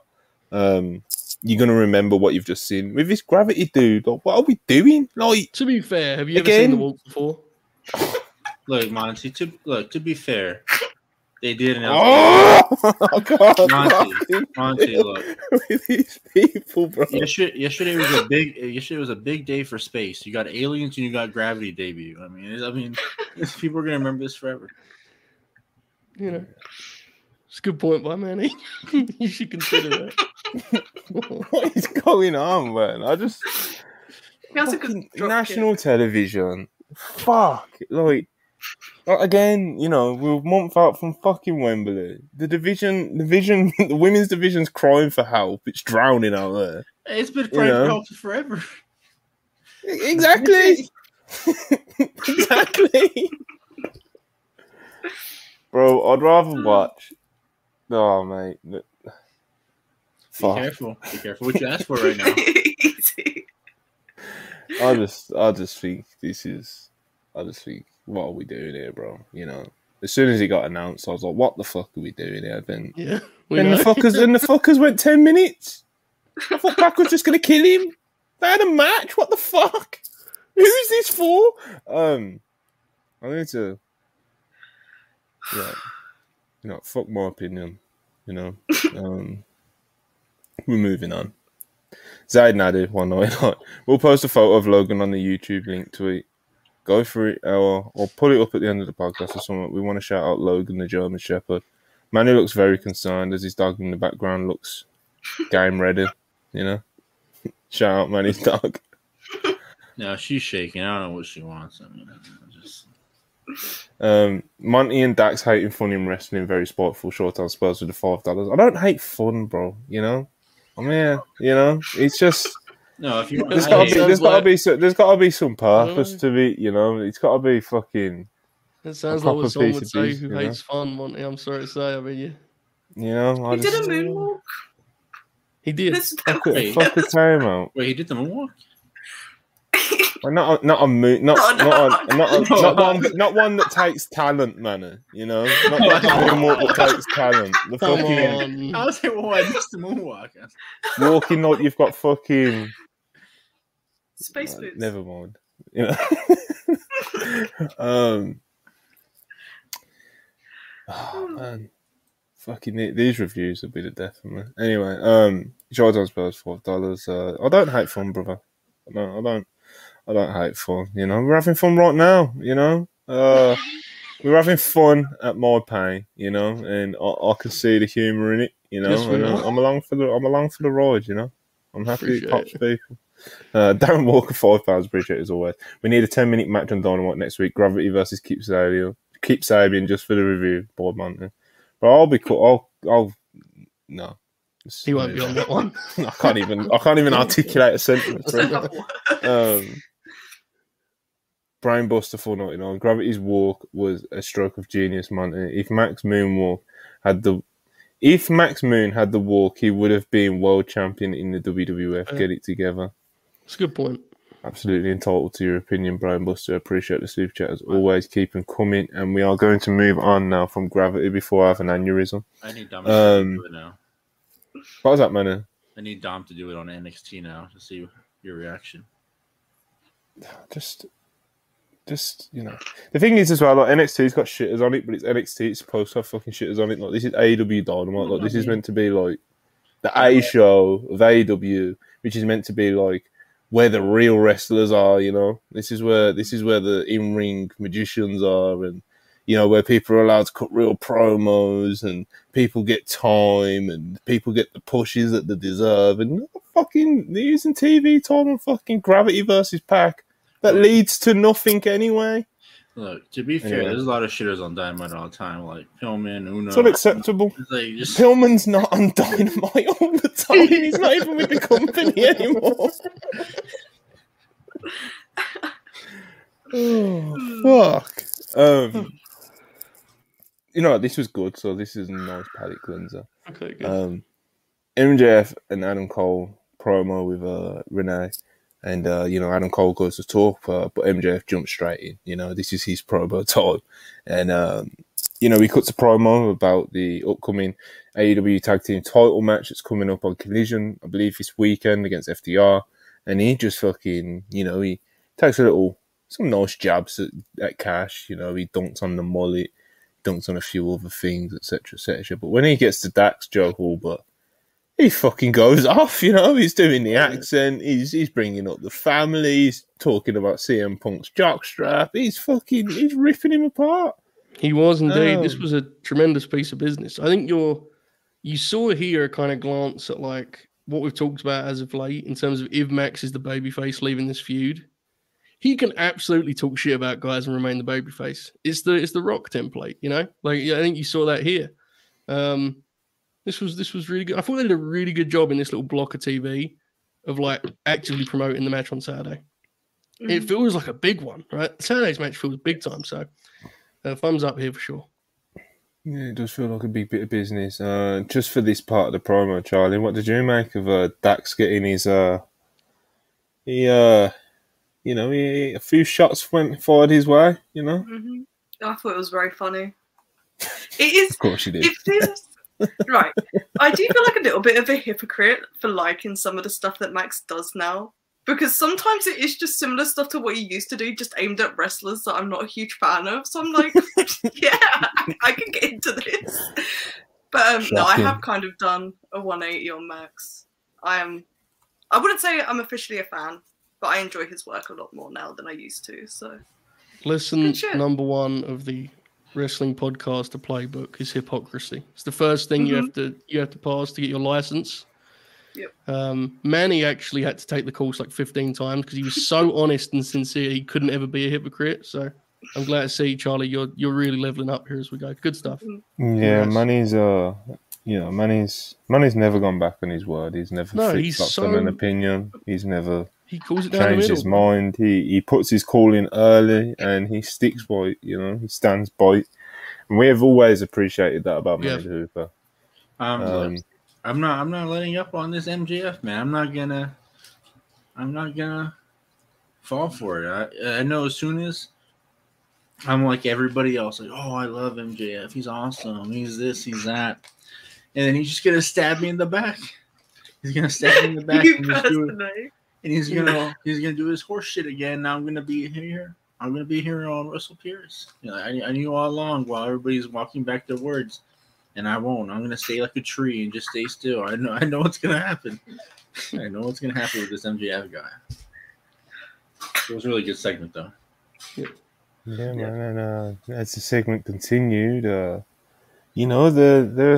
putting themselves over as the mighty duo, the tag team that's gonna take the gold. And Cole basically says, like about last week when they had that moment when Cole picked up the title, and he was like, Max, I was just trying to give you the title. There was no, I wasn't being any weird about it, at the start. Maybe I did want the title, but now we're friends, etc., etc. And MJF, many people's surprise,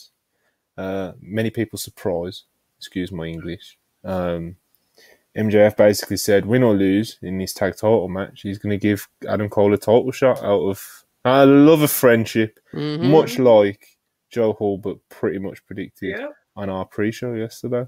A very interesting development, but as they were, as MJF was announcing this, basically, Roddy Strong, very fired up. He comes into frame and he's not happy.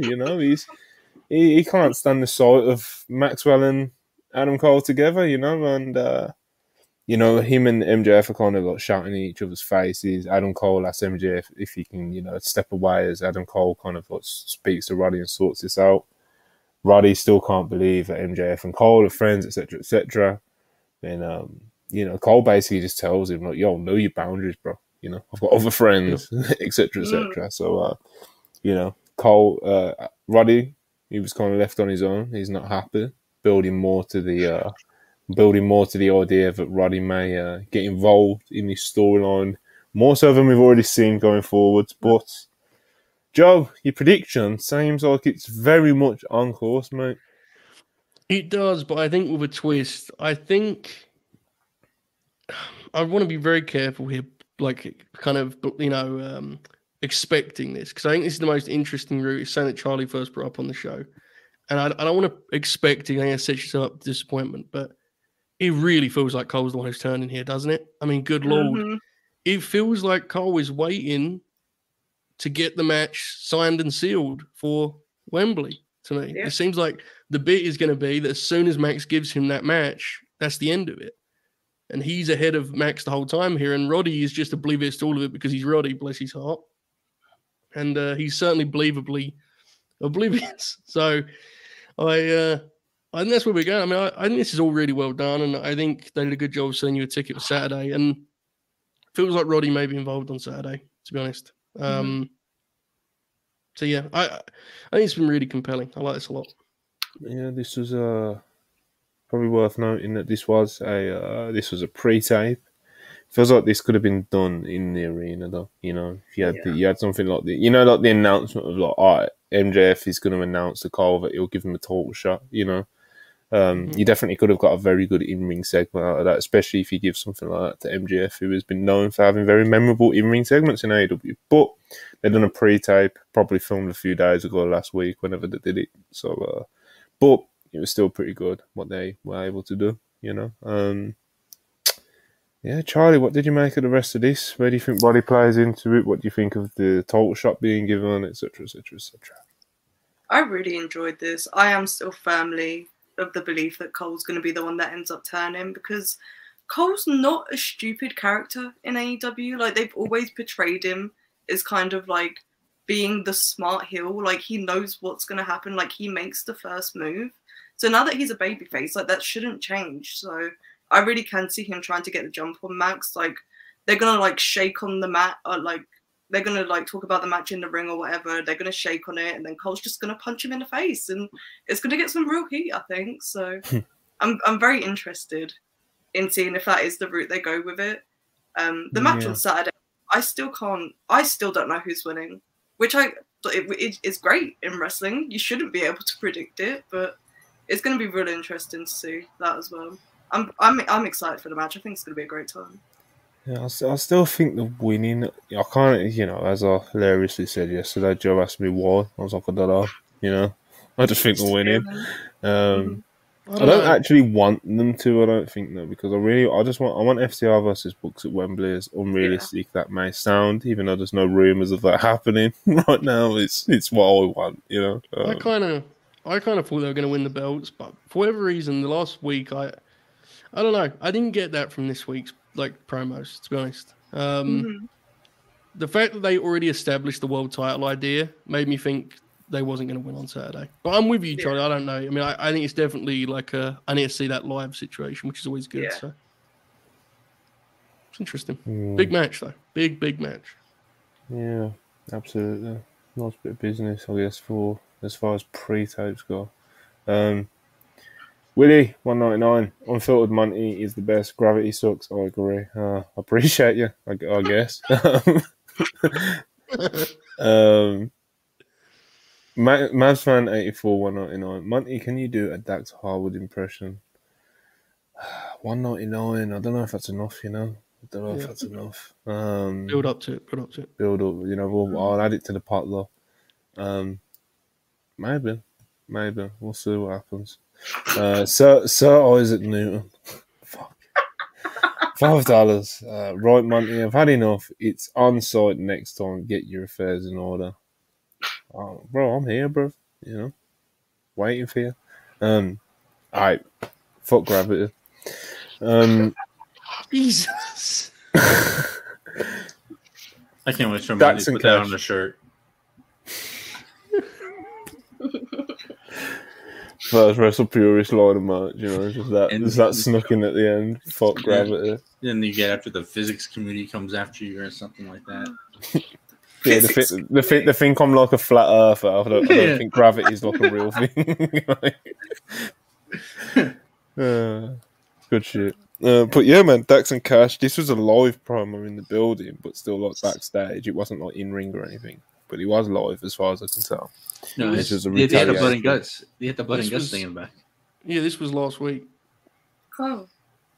Yeah, they even said, honestly, they taped this last week. So in the timeline, this happened before they cut a live promo, but they aired it after. Why did it? Dax had that strange shirt on. Wait, they cut 2 promos last night? No, I'm saying saying Saturday did a live promo. Last Wednesday, they taped the promo to air the following Wednesday. Old school graps, brother. They even said, to be clear, they wasn't trying to lie to him. They said last week, so, yeah. Okay. Right.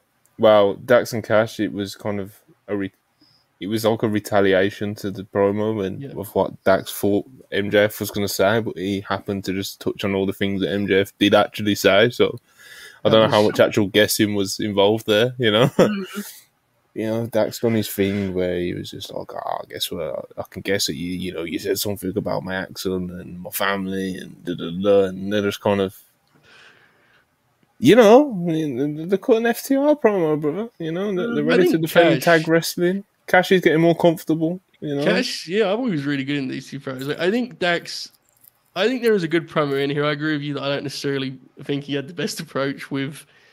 I didn't see your promo, but let me respond to every point. Probably could have edited that some, but I think they did a good job with this. I think the main thing is, while I know everyone's having fun with it, Dax Harwood, the character, and we'll leave it at the character, would absolutely resent the fact that MJF did a dance off in the tournament final. Like, that is absolutely in character. It makes absolute sense. So I haven't got any issue with the way he's portrayed there. I think it makes sense. And I think it's going to pay off on Saturday, because I think there's going to be some antics at the start of the match, and then it's going to get really physical, right? Like, there's going to be a big chop exchange or something. Mm-hmm. It's going to heat up. So very excited. Yeah, man. Fired up. It should be a good one. Absolutely. Speaking of good ones, speaking of two people that can't have a bad one, really, Darby Allin, Swerve Strickland. They had their second or third match in AEW. All of them have been really good, man. This one, I don't know where I'd rank this one. This was the best one. Possibly. It was my favorite one. Yeah, there we go. Unanimous, pretty much. This was really good, man. I don't really know what to say about it other than this was really good as expected, because it's Darby Allin and Swerve, and they've got unique offense, and Darby takes sick bumps, and they've done some cool spots, and this was just good shit. Do you know what I mean? This was a good match, and they've done an angle after with AR Fox, where it's playing off what happened earlier with AR Fox and Darby, and AR Fox cost Darby the match by getting involved, and it just made me laugh how he was like hooded up, like, we didn't know who he was, even though he was still in like, the cargos and everything. So come on, we know damn well who it was. And then man, AR Fox joins the Mogul Embassy after Swerve gets the win. But like I said, good match, pretty decent angle, I guess. AR Fox joining the Mogul Embassy seems like a pretty positive move. Big fan of this. Good bit of TV. Manny, what do you think? Monty, did you see Prince Nana try and put a triangle on Nick Wayne at the end? He's so awesome, bro. He's a legend. Bro, he's been around for like 20 years now. Like he's the man. I don't really have much to say. Monty pretty much said it for me about this match, but I'm just shocked that they've done a great job keeping this feud between Darby and Swerve alive, while at the same time it not being on TV all the time. Because I think this is a sleeper for one of the best feuds in AEW, right behind the Elite and BCC. I mean, this is really good stuff, and I can't wait to see where it goes from here. Yeah, man. Anyone got much more to add? Because like I said, it wasn't the most. Has anyone got anything to add on AR Fox joining the Mogul Embassy?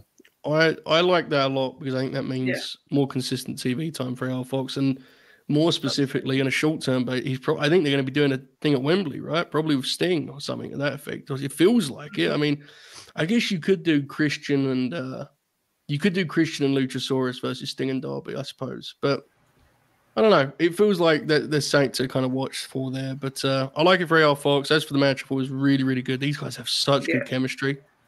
They both have slightly unique rhythms, but they like gel perfectly. Hard to look past Darby Allin as the most consistent wrestler in like AEW history, to be honest. He's like, wherever he's in there, it's worth watching. You put him with a guy who's dynamic and explosive like Swerve, you get some incredible. That kick deal that Swerve threw on the outside? Did you guys see how fucking brutal that looked? their timing together is incredible. Yes, like it takes a lot to pull that off and make it look how it did. So it looked brutal. Yeah, absolutely. We jumped up the steps, right? Yeah, the sound on that, and the way that Darby did that like knockout cell. Good lord. Yeah, this was really, really good stuff. My biggest thing is what they do with. That's not my biggest thing. It's just a big thing to me. It was like what they do with Brian Cage and Big Bill, because they're a team, bro. No, but they're all in on them, though. You know. Yeah, it's because it's weird because Prince Nana was cutting a promo for them too. So I don't know if Big Bill's a part of the embassy or what now. So I don't know. Cool Big Bill and Brian Cage, that's the team, bro. It feels like they're just gonna silently move Brian Cage away from him without doing like a big leaving angle, you know. Right. You still have the 6-man titles. Bring them on. Yeah, they'll just book the match and they'll drop the belts, so, you know, on a random Thursday that nobody watches. I will say though, I mean, if you want to do an angle, I'll tune into Rampage to watch Gates of Agony versus Big Bill and Brian Cage. Give me some of that. Yeah. Someone clip that, please. But, he's right, though. I mean, I was on the saying that. But yeah, man, we'll see where all this plays out. Good match, good angle. Hopefully, it has some good stuff for the future. This is the sort of stuff that you should be doing on TV, you know? It's what TV's for, Joe. Anyway.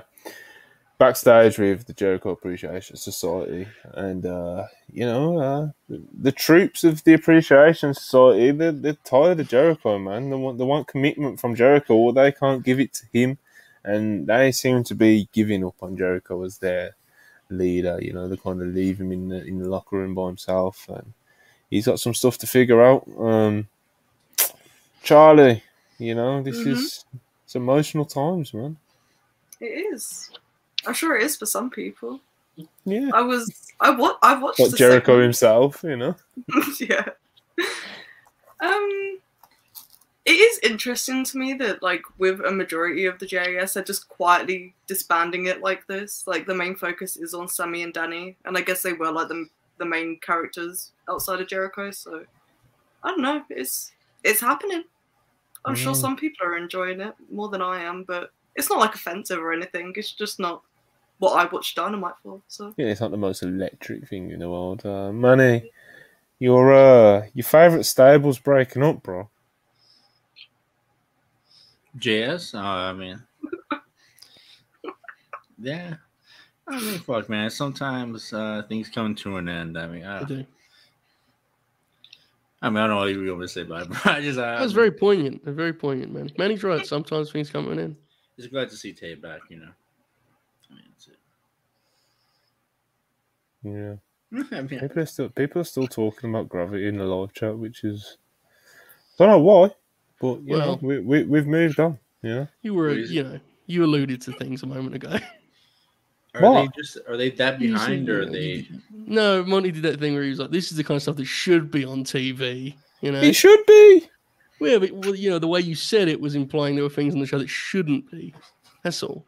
Oh, there's loads of those every week, mate. Anyway, where was it? JS backstage. I asked Charlie about it. I asked Manny about it. Hulbert. Yeah. I know you're heartbroken. Oh my god. I don't know if I'm gone much longer. I thought this was actually quite well done. There is definitely an ironic pop to it for me because of how hard Chris is trying to act. Yes, indeed. I did think, like, there is something I do find compelling about the idea that while these people have been complete pieces of shit for the last 18 months, at least they were loyal to each other. And now Jericho is even breaking that, you know, like, I do think it's I do think it's a good deal. I'm glad they're telling the story. And, you know, I think there's always room to do this kind of deal, because you did invest a lot of time in this act, man. This act was central to that TV in 2022. So I think this is all pretty good, honestly. It's nothing groundbreaking, but I think it's decent TV. Yeah, man, they've been through the ups and downs together, you know, and they've kept it loyal to the soil, bro. You know, Jericho's the one ditching them. It's disgraceful, you know. Well, it's disgraceful. But yeah, man, Dunmaz, $5. He says that Tajiri hitting Jack Perry with a buzzsaw kick gonna hit like crack. That's right, Tajiri. Well, hold on. There's some ideas. I appreciate this. I'm not as down on this idea as I used to be. You know. Imagine how much Tony had to pay Tajiri to do a job to Jack Perry. Sizable fee, I feel. Yeah. What if they bring Psychosis back in for a night? Shout out the Oracle of Wrestling. That's what we say when that happens, brother. It'd be DVR and Dynamite again. Anyway, what's next, Money? What's wrong, mate? Britt Baker, DMD versus Taya Valkyrie. All right, fair enough. A lot of talk about this match. I was going to say for better or for worse, but mainly for worse. This was fucking brutal. You know, there's no sugarcoating it. Absolutely not. It started off pretty brutal. It wasn't as brutal at the end, but it was still, you know, it just wasn't there. It wasn't their best of days, man. It was not their best of days. Britt Baker, of course, I know she's not exactly fucking, you know, she's not exactly, you know, Mercedes Moné out there. She's never had that reputation anyway, but, you know, she can normally get through matches pretty inoffensively, and normally it's not as brutal as this. Taya is not the sort of wrestler that you'd associate with carrying lesser wrestlers to, like, good matches, you know. Not too much on Taya, because I do think that she probably was the more competent half of this match. Britt just looks really, like, off the ball, rusty, kind of sloppy out there. It definitely wasn't her best hour. And the thing is that I've noticed a few times with Britt in singles matches especially, is that when things start to break down a little bit and she gets knocked off a rhythm, it goes, like, really bad, you know? So, yeah, this was just brutal. And I kind of feel for Britt in a way, because like I said, she's never been, you know, someone that we've regarded as a great worker or anything, but she had a really, like, tough night out there last night, you know?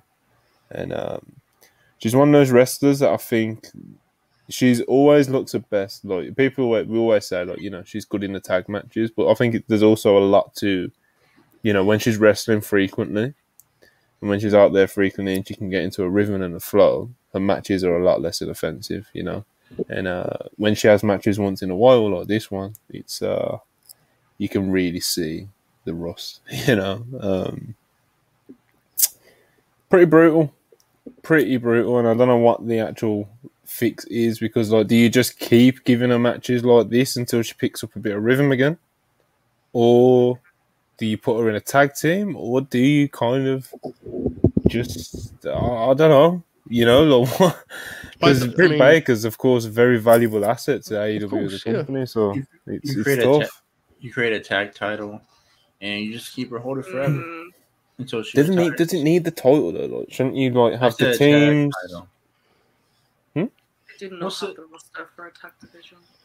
Yeah, it's like you'd make the division first, I guess. Like, you'd put Britt with someone and have her have, like, a bunch of tag matches and feuds with a few people. Then hopefully after that there'll be a demand for that then, you know. But right now there's no women's tag teams really. I guess you could say, and, you know, Tay, but Tay's obviously pregnant.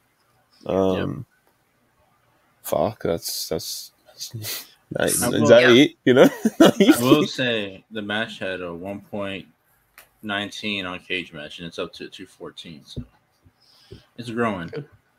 I think Britt's back is an issue, to be totally honest. She talked about that being an issue earlier this year, and to your point, Monty, I'm not saying she was ever a, you know, this, like, classical worker by any means, but she looks like actively slowed. She's really struggling to hit anything with any kind of oomph. And again, never the most dynamic wrestler, but, like, she looks to me like she's actively regressed, and I assume that's why. Before we get into last week we had a conversation about the women's division and the booking and the creative and all that stuff, but it's like, the truth is, before we even get to that stuff, there needs to be some real thought about what matches are being booked. Because if you're going to do one match a week, I'm sorry, like, we all had the same reaction to this match being booked. Every person in our circle was like, why are they booking that match? That's not going to be good. I don't understand how the people in the company couldn't see that issue coming from a mile away. Britt has looked this way for the last couple of singles matches. The match she had with Ruby a few weeks ago, remember we reviewed that? Mm-hmm. Was not a Mac classic, what it means. And Taya has her limitations, to say the least. And I mean that with all respect, but I don't know what they expected to be. And again, I'm not saying that to defend the performances, because neither performance was good. But what I'm saying is like how I just don't get how you get to the conclusion this is the match we should book. You know, I just don't get that at all, because we all knew it was the wrong match to book, and we're fucking idiots on a podcast. Also, so. I said it when we was fucking on the watch along. You know, I'm a bit more comfortable on the watch along. You know, feel a bit more. You know, my opinions can be hidden within like a 3-hour show. You know, a lot harder to find. But I'm watching this match, bro. We're talking about like Inui versus Fulton or something at the same time as well. So like, was kind of distracted. Yeah. And like I locked into the match for like 2 minutes, and I was like, guys, what the fuck is happening right now? Like I was like, who agents these things, bro? Like, Joe, we've spoke about this a few times in like private. It's like sometimes WWE can get away with like 2 absolute shitter women out there because they'll have like a genius fucking produce it, like TJ Wilson or someone who's used to working with lesser workers like of the women's division, so they know how to kind of put these matches together to hide each other's flaws. I never see that in AEW, bro. Like, it's just like Britt Baker and Tara Valkyrie. I also think good luck. The issue here was like there's a real stylistic clash in this, because Taya, her stuff's okay when she's like stationary and they're in a phone booth. Her stuff looks okay, but she struggles to add like any pace to her matches at this point, you know, and that's always been an issue for Britt. So the match's rhythm and pace was just so slow. It was really, really tough. Look at this piece of shit, bro. Yo, what's good? Talk to the people. I was about to talk to you. I'm just here. I'm chilling. I'm scrolling Twitter. I see a screenshot where the queen of the Outcasts herself, Saraya, liked a tweet from WrestlePurists' own backup Hangman, and the tweet read, "Kind of feels like the Outcast story was a big waste of time. Obviously, there's no controlling the hater injury, but we didn't get blood and guts out of it. The whole surrounding division paused, and it feels like very little was accomplished broadly in the first half of the year." Hey, man. I can't disagree. For once, I can't disagree with what Hangman said. But her liking this on her account is man, oh yeah, no one in AEW gives a fuck about that sort of stuff, you know. About it's just like getting in trouble for liking it. They don't give a shit over there, you know. Like they'll tweet it, you know. Like, Monty, do you remember what I said to you yesterday during the watch along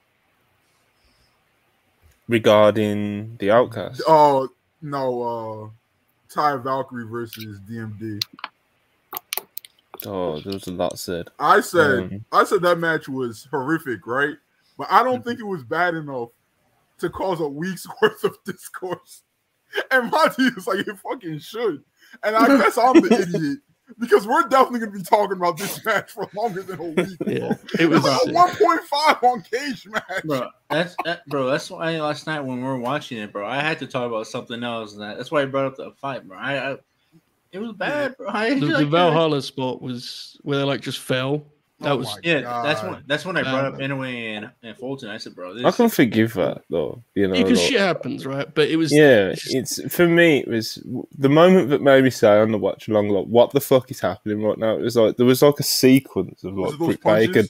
She was like letting off some offense, and it was literally. I know people say it as a beat, but like it was literally like it was in slow motion, you know. Like they were trying to figure out, you know, when sometimes like when a match isn't going quite to plan or how they envisioned it backstage or whatever, and you can kind of see them trying to work it out as they get close together, you know. Mm-hmm. Like, it was brutal, bro. It was brutal. I think some of the comments, like what Taya was saying, maybe, I think people were going a little too far on it, but I mean, the match sucked. It sucked. But that's the issue is some people don't realize you can stop at the match sucked. And not just personal insolts. People's you also don't have to like direct that comment to them. You know what I'm saying? You don't have to at them on Twitter. Exactly. Bro, I think the people that at the wrestlers when they do, man, kind of sick with, bro. They already vanity search. You don't need to tag them; they're gonna see it. So it's just Tagging is crazy as well. Yeah, like why, bro? Like why are you harassing these people? It's so lame.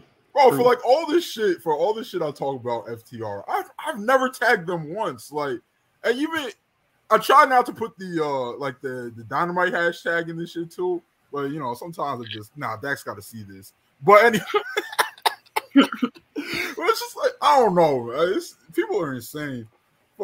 I think a lot of the discourse that's going on today is because of how upset people are with the women's division in general for like all of 2023. Like if it was just like mediocre, like just a little bit below average, and you have that match, it's Britt's pretty bad, ain't she? And everybody's like, yeah, she's pretty bad. And everybody just moves on with their day. Like it's not all this discourse is going on right now. Yeah, but it's going better right now too because of that other tweet that's going around right now from Lufisto. But I mean, what did Lufisto tweet? Oh my god, hold on, I'm gonna read it off for y'all. Oh no. Oh my bro, everybody's just like posting that Shaq meme where he has the camera, then he turns and the camera follows. And I've been on the Purist account, like me and Marcus, I think, just retweeting every single person who's done it. We're at like 15 now. But Lufisto said, it's cute how people blame booking for a bad women's division. Talent with too much power. Talent denigrating each other. Talent trash talking potential employees so they never get in as soon as they walk in. It starts here. Signed off as the one you call the effing French Canadian asshole. So I don't know. Do regular Canadians have beef with French Canadians? I assume she's talking about DMD. It's something Manny would know. Manny, do you know? What's I thought she was talking about DMD. I think she's talking about DMD too. Because Ty is not French Canadian, but I don't. Ty's also new there, right? Like, yeah. So she wouldn't. She didn't stop anything for Lufisto back in 2019. Oh yeah, you hear a lot about Britt Baker's politics and. Now you heard AOT's segment today. Yeah, man. And Britt Baker. It's nothing new though. It's like everyone's heard at least one rumor of Britt Baker, like politics or falling out or something, So it doesn't surprise me that she isn't the most favorite amongst some of the women that have came and gone for AEW over the years. The French Canadians, her signing off. No, but I'm saying because Ty is Canadian herself, so it's like, is she? The regular Canadians have beef with French Canadians? No, there's no such thing as Canadian on Canadian beef. All right. Canadian correspondent Manny the Hooper. Told you, he's the expert in it. Super chats. Phantom for the win. FTW. £2. Appreciate you as always. Brit is 4 out of 10. Brit is in 4 out of 10 of the worst AEW matches ever. I mean, I unfortunately don't doubt that, to be honest. We'll pull a cage match. Somebody sent it to the Imperius account. It was nasty. Mm-hmm. Yuzura Hart, $10. Appreciate you as always. 2 women with a level of star power in wrestling, consistently featured on every show, and they had a stinker. Can't blame booking every week, man. Get Double J to book more house shows. Yeah, there's it's rough, man. It's rough, and obviously we've kind of gone around about it loosely. We've done more of an in-depth conversation about it last week, to be honest. So it's kind of funny that, funny, sad, however you want to approach it. That this week this happened, and then the AEW production team had quite the blunder where they focused in the crowd on a sign that says "Book the women's division better." It's not like this just flashed on the screen. They held it on there for a couple seconds. I think that started off a lot of this discourse too. I think if that sign's not posted, a lot of this discussion we're having today doesn't happen. Well timed.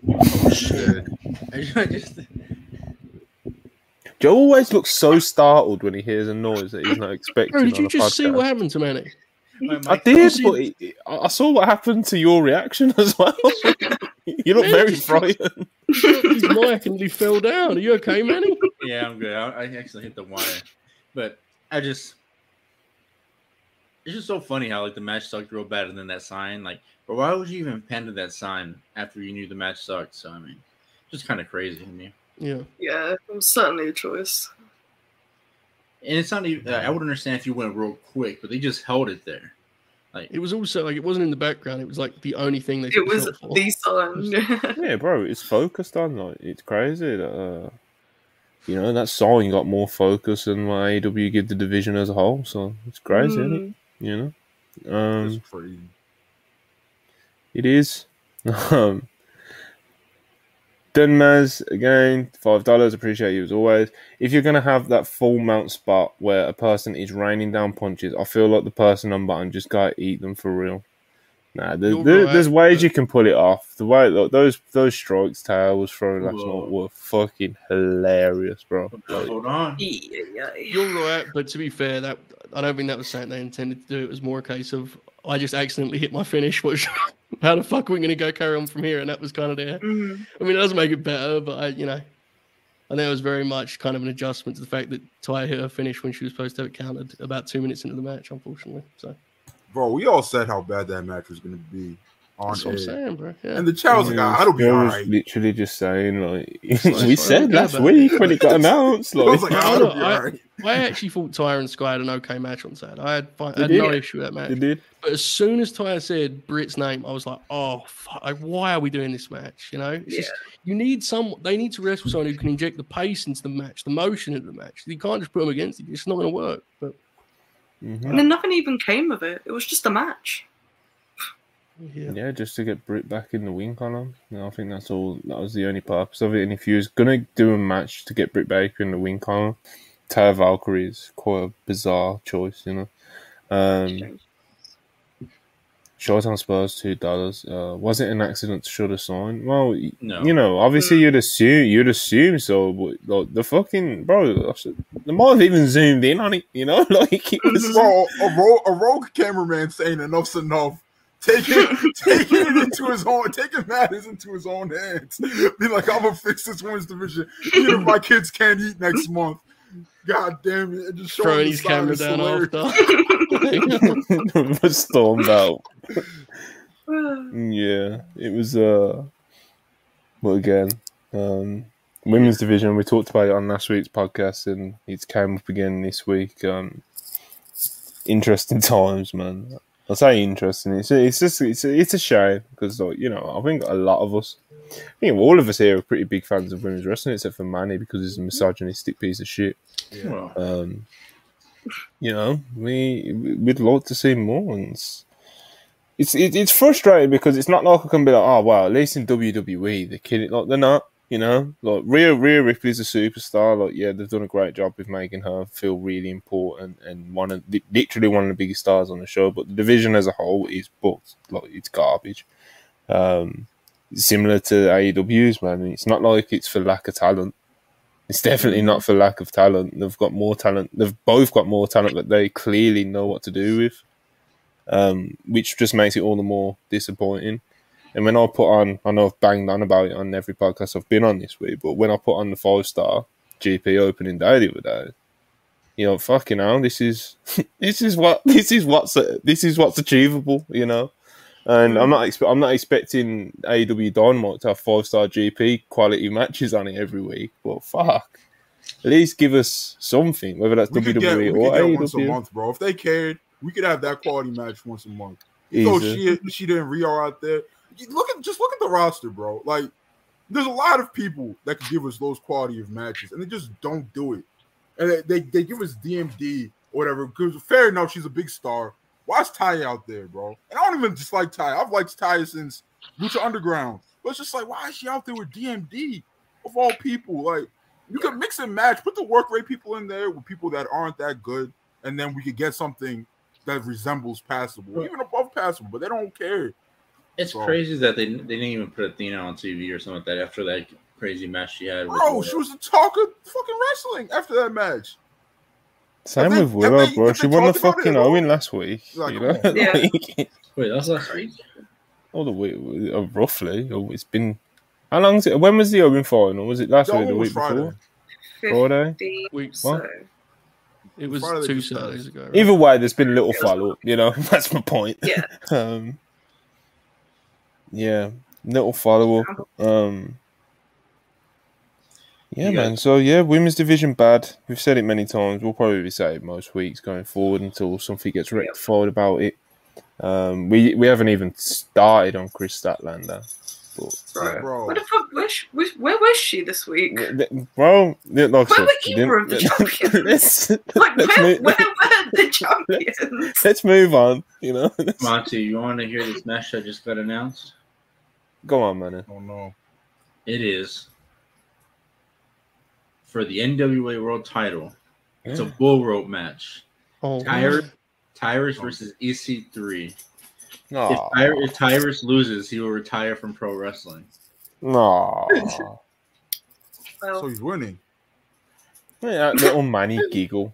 Yeah. We will be watching. WrestlePurists watch along on the Twitch. NWA, what is it, 75?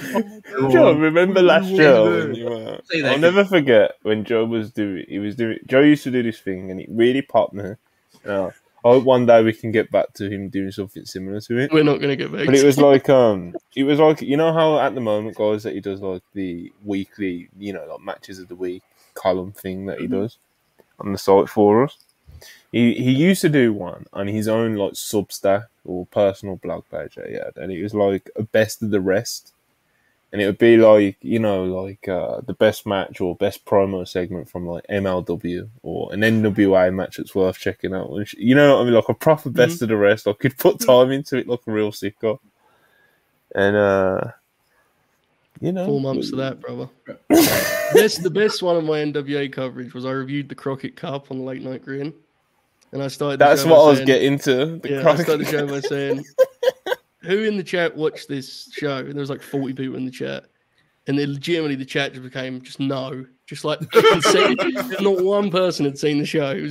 That was kind of summed it up. I think. It's just not the idea of you sitting through the Crockett Cup to review it, like all these shitty tag matches in NWA. 2 nights of it. Wait, when is Wembley?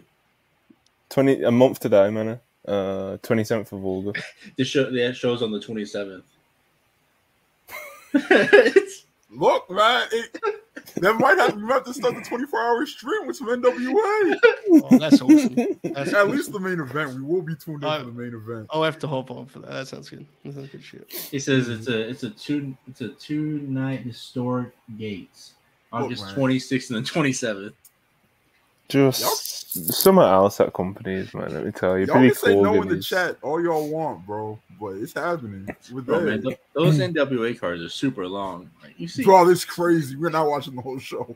We will be tapped in for the main event. Good shit, man. Well, debatable. Main event time. Lucha Bros come out on top of a. This was like a. I don't even know what they're called. We was trying to figure this out last night. It's like a 3-way triple threat tag. I was lost on this. I thought Yuta was the tag partner. It was Moxley the whole time. Yeah, it's Lucha Bros versus Claudio and Mox versus Trent and Chuck of the Best Friends. Action packed as expected. Felt a bit randomly thrown together, but it seems like they're going somewhere with it. Like I said, Lucha Bros got the win here.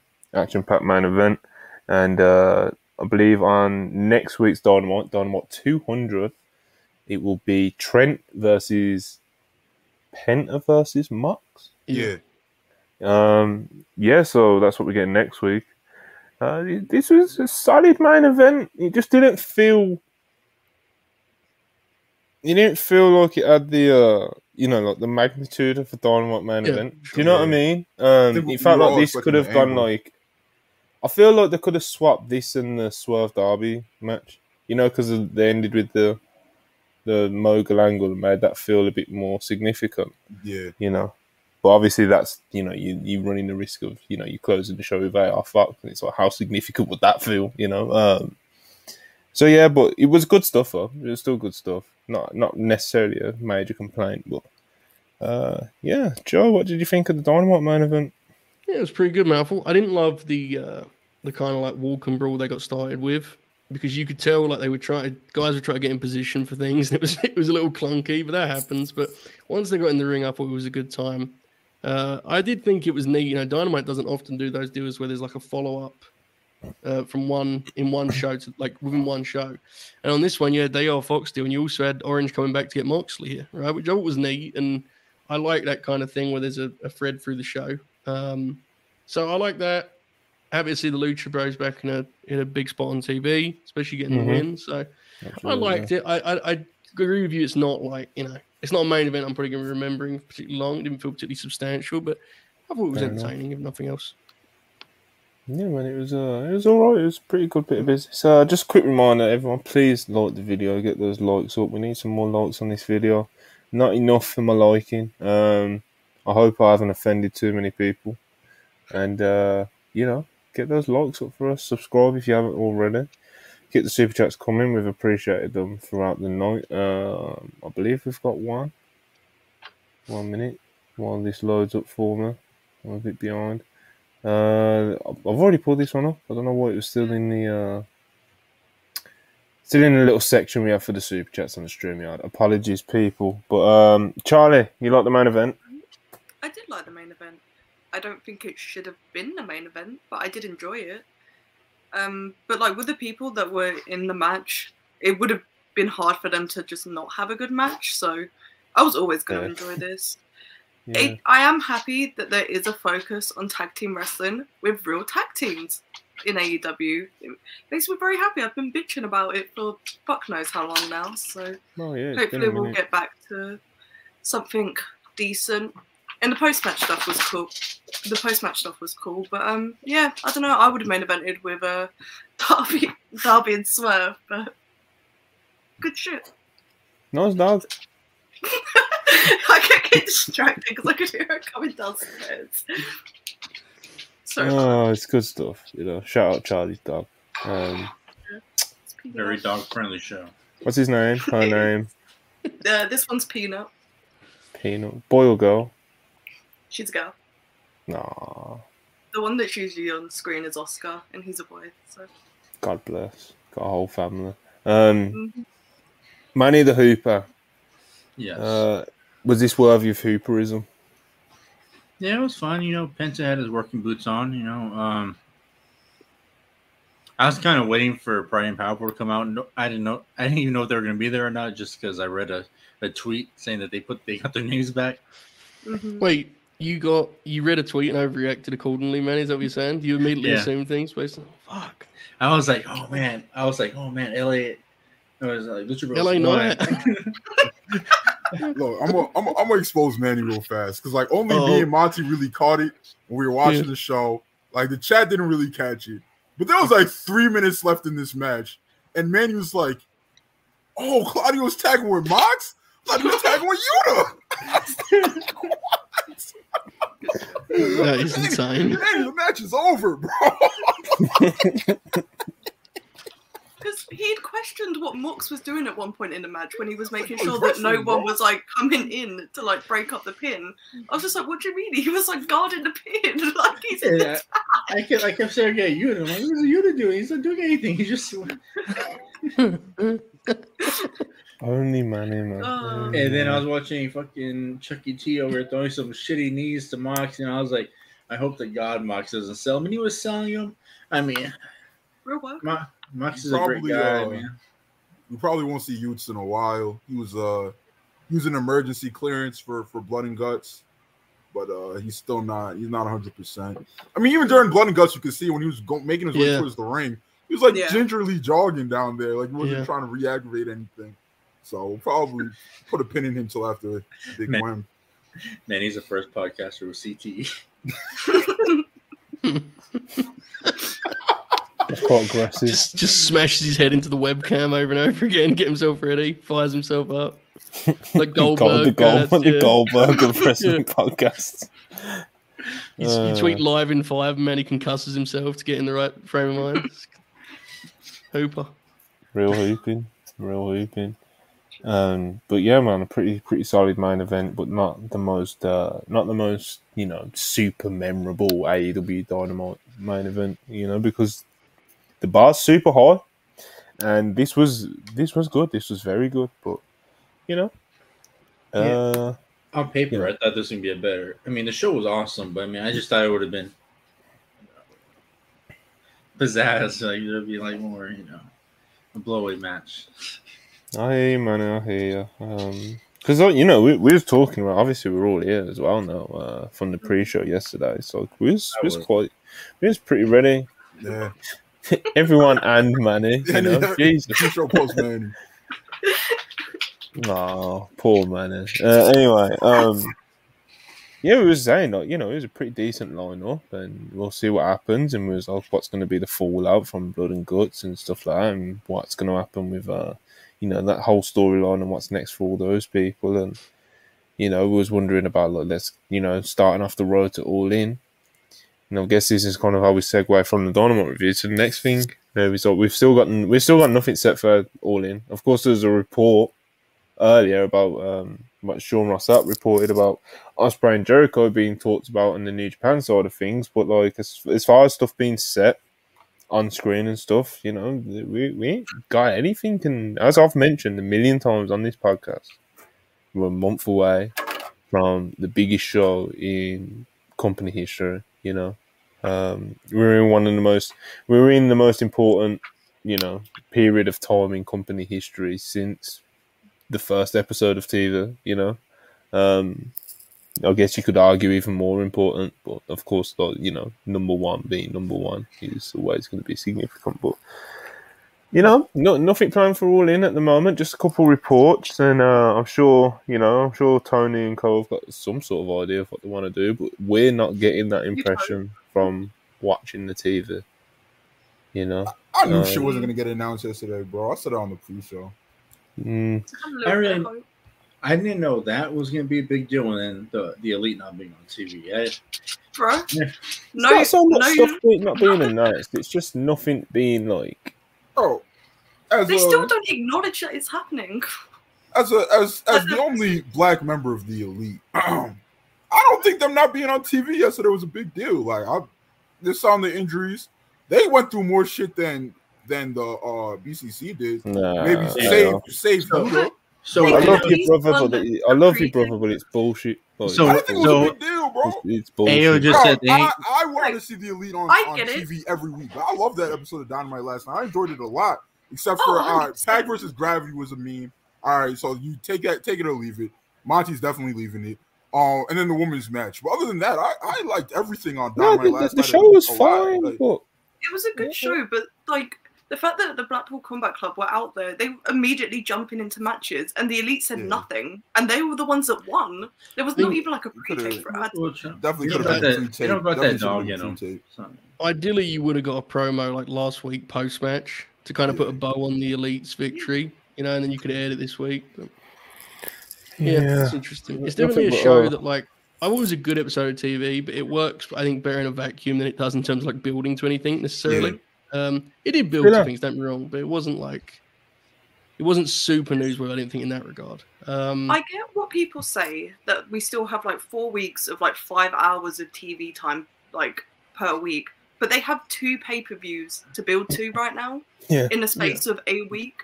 So that's 20 hours for each pay-per-view, really. That's not a lot of time to establish these cards. TK's really you can't actually count Rampage as well if you're trying to be a serious human being. Yeah, come on. 4 hours, 16 hours per week. Or 60 hours before each pay-per-view. I'm getting flustered. I'm so stressed about it. Building towards Rumble matches on Rampage is insane. Well, who knows what's going to be the outcome of this fucking battle royal and what the winners actually get and where the tag match is going to be. So. I mean, it does feel like the elephant in the room here is the fact that we don't know where this show is airing. I mean, we don't know what it's airing on. We don't know any of the matches that are going to be set up, except for maybe MJF and Cole seems like something that could be, but we've seen on TV that could then go on to Wembley. That's the only thing. You guys shouldn't stress out about where you guys are going to watch. You guys are going to be there. That should be a me and AO problem. Facts. I honestly I'm chilling it because I'm going to Chicago the next week, so I'm hoping if I'm going to get something I like over there of that fortnight. I'm not worried about the card. I think the show will be great anyway. I do think, in an ideal world, it would be more present on the TV show that in a month they're running a massive stadium into the biggest show they've ever done. I hope sincerely the reason it isn't as present is because, as I said, they haven't announced the deal yet. Hopefully, once they announce that deal, they'll be really ramping it up. But I can't. I really hope they have like well, of course, but I don't know what the deal is. You know what I'm saying? I mean, have they even got the deal yet? And then that's what I mean, right? Yeah. Even if they have the deal, there's also the reports of Max or whatever the fuck it's called nowadays doesn't have the infrastructure to streamline sports. Even though that's not true, they're doing it with FIFA. What are they doing it with? Is it Premier? No, it's not Premier League. What are they doing it with, man? I think it was in Mexico. They were showing some Mexico games or something. Like that. Yeah, bro. Like they were showing something. So I don't know. No, I'm not spending $100 on it. I said I'm not spending any money on AEW until the elite get paid. So I hope they do like a package deal because I don't know if I can spend $50. They've got to do a package deal, yeah. If they told me for some perverse way in my head, if they told me it was $100 for both, maybe I'll pay for it. But I mean, I feel like if it's not a package deal, the Chicago show is fucked. Yeah. I don't care what they put on it, just because people want to see. Yeah, because people just want to see the novelty of the stadium at least, right? Mm-hmm. Like it's. Yeah, I don't know.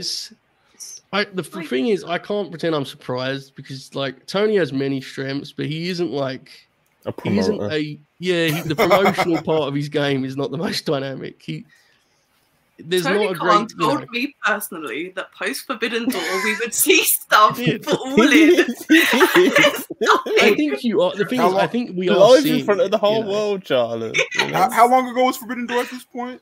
It was the end of June. It was like the 25th of June. It's now the 27th of July. Over. Wow. What are we doing? We know nothing.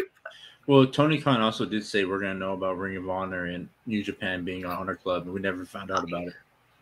Bro, you want to break this record, right? You want to break this attendance record. What better way to advertise than to 1 million Americans every week and however many people live in Europe watching this on Fight or whatever the fuck y'all watch it on over there. That All In's coming. We're building towards All In. You don't want to miss All In. Bro, it's like an afterthought right now. Like who watches Dynamite last night and said, "Oh, I gotta get my tickets for All In"? No one.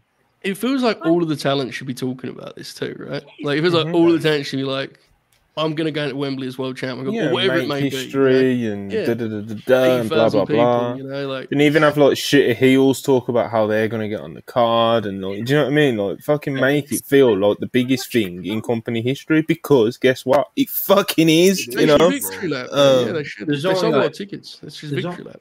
There's only like 10 people that I feel confident they're gonna be on the show.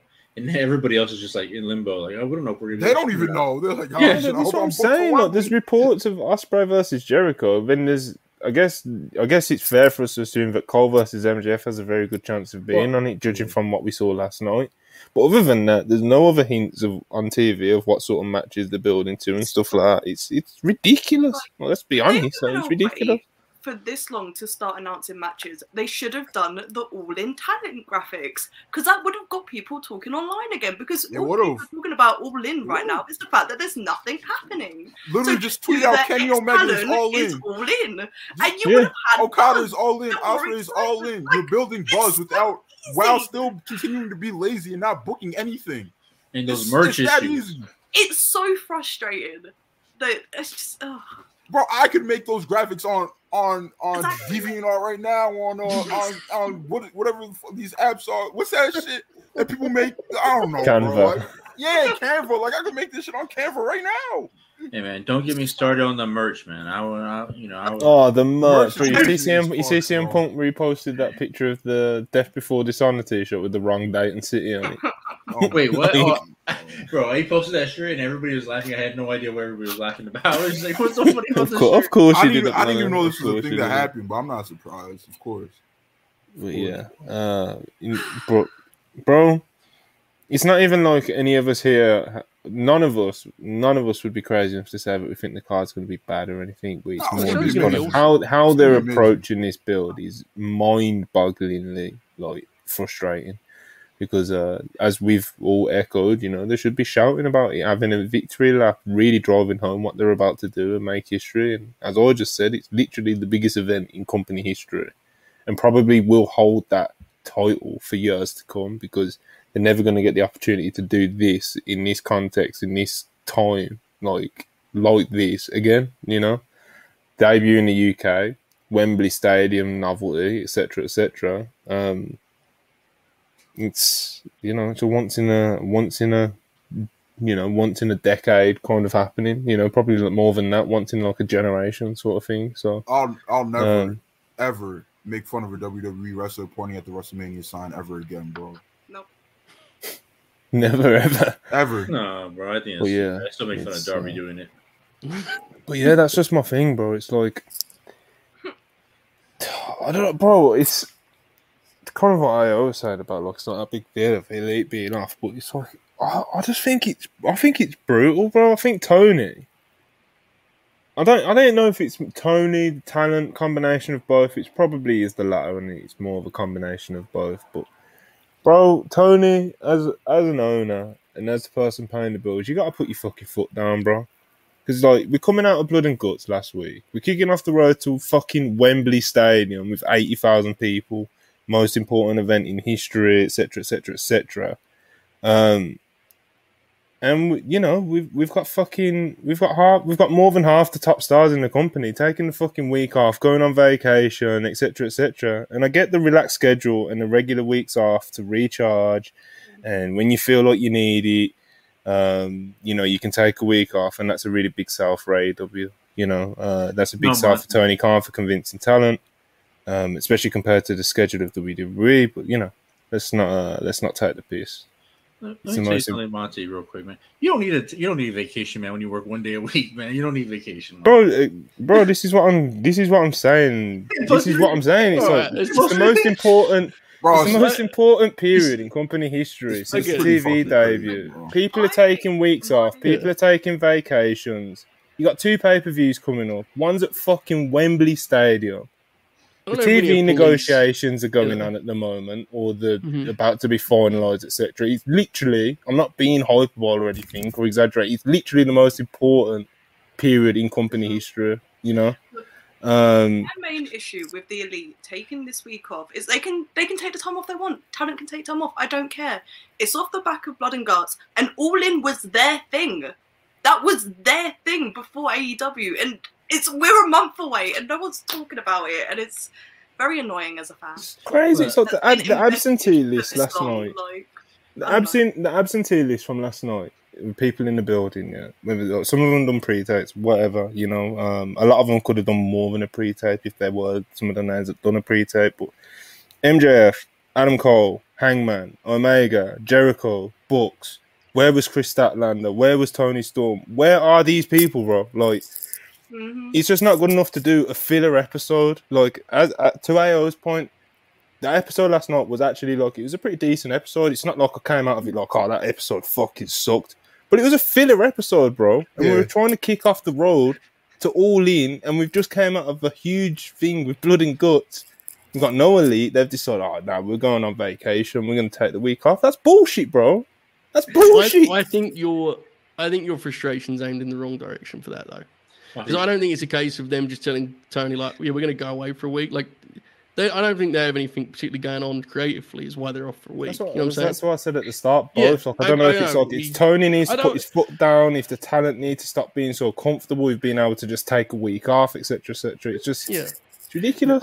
I think there are bigger issues than us like policing the vacation, but your actual point is absolutely correct. Yes, I don't think this episode did a lot for building to the biggest stretch of shows they've ever had. Absolutely. Like I said, man, some of these wrestlers, man, they don't even work. Come on, bro. You don't even be able to take vacation. Bro, imagine finding out like the week before Double or Nothing.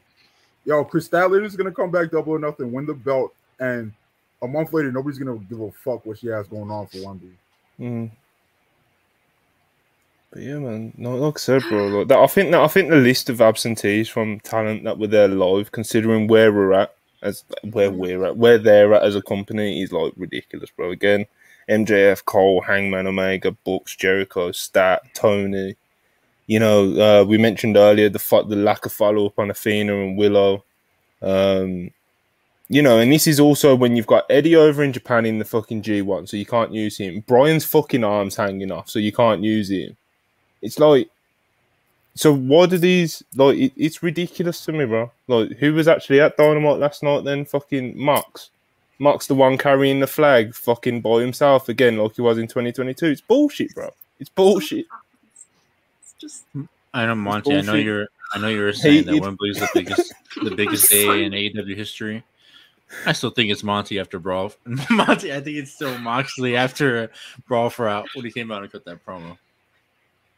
Yeah, bro, that Moxley promo is like fucking rings echoes even more now because it's like Mox, he's just in it for the love of the game, bro. He's there every week. I don't even think Mox is very much a guy who's like, I need to carry AEW. I think he just loves wrestling and he just wants to be there every week. You know? Remember he's supposed to go on vacation? That was a meme for a bit, and then he just never went on vacation. Bro, it was a kayfabe vacation. He was never going to go on vacation. Hey, well, what are you doing? What are you breaking? That thing got so out of hand, bro. So it just snowballed. He was like, yo, I was just joking. Like, it was just promo material, yo. Like, for months, people was like, "Oh my god, poor Mox. His vacation. Dean, come back to WWE. We'll let you have all the vacations you want."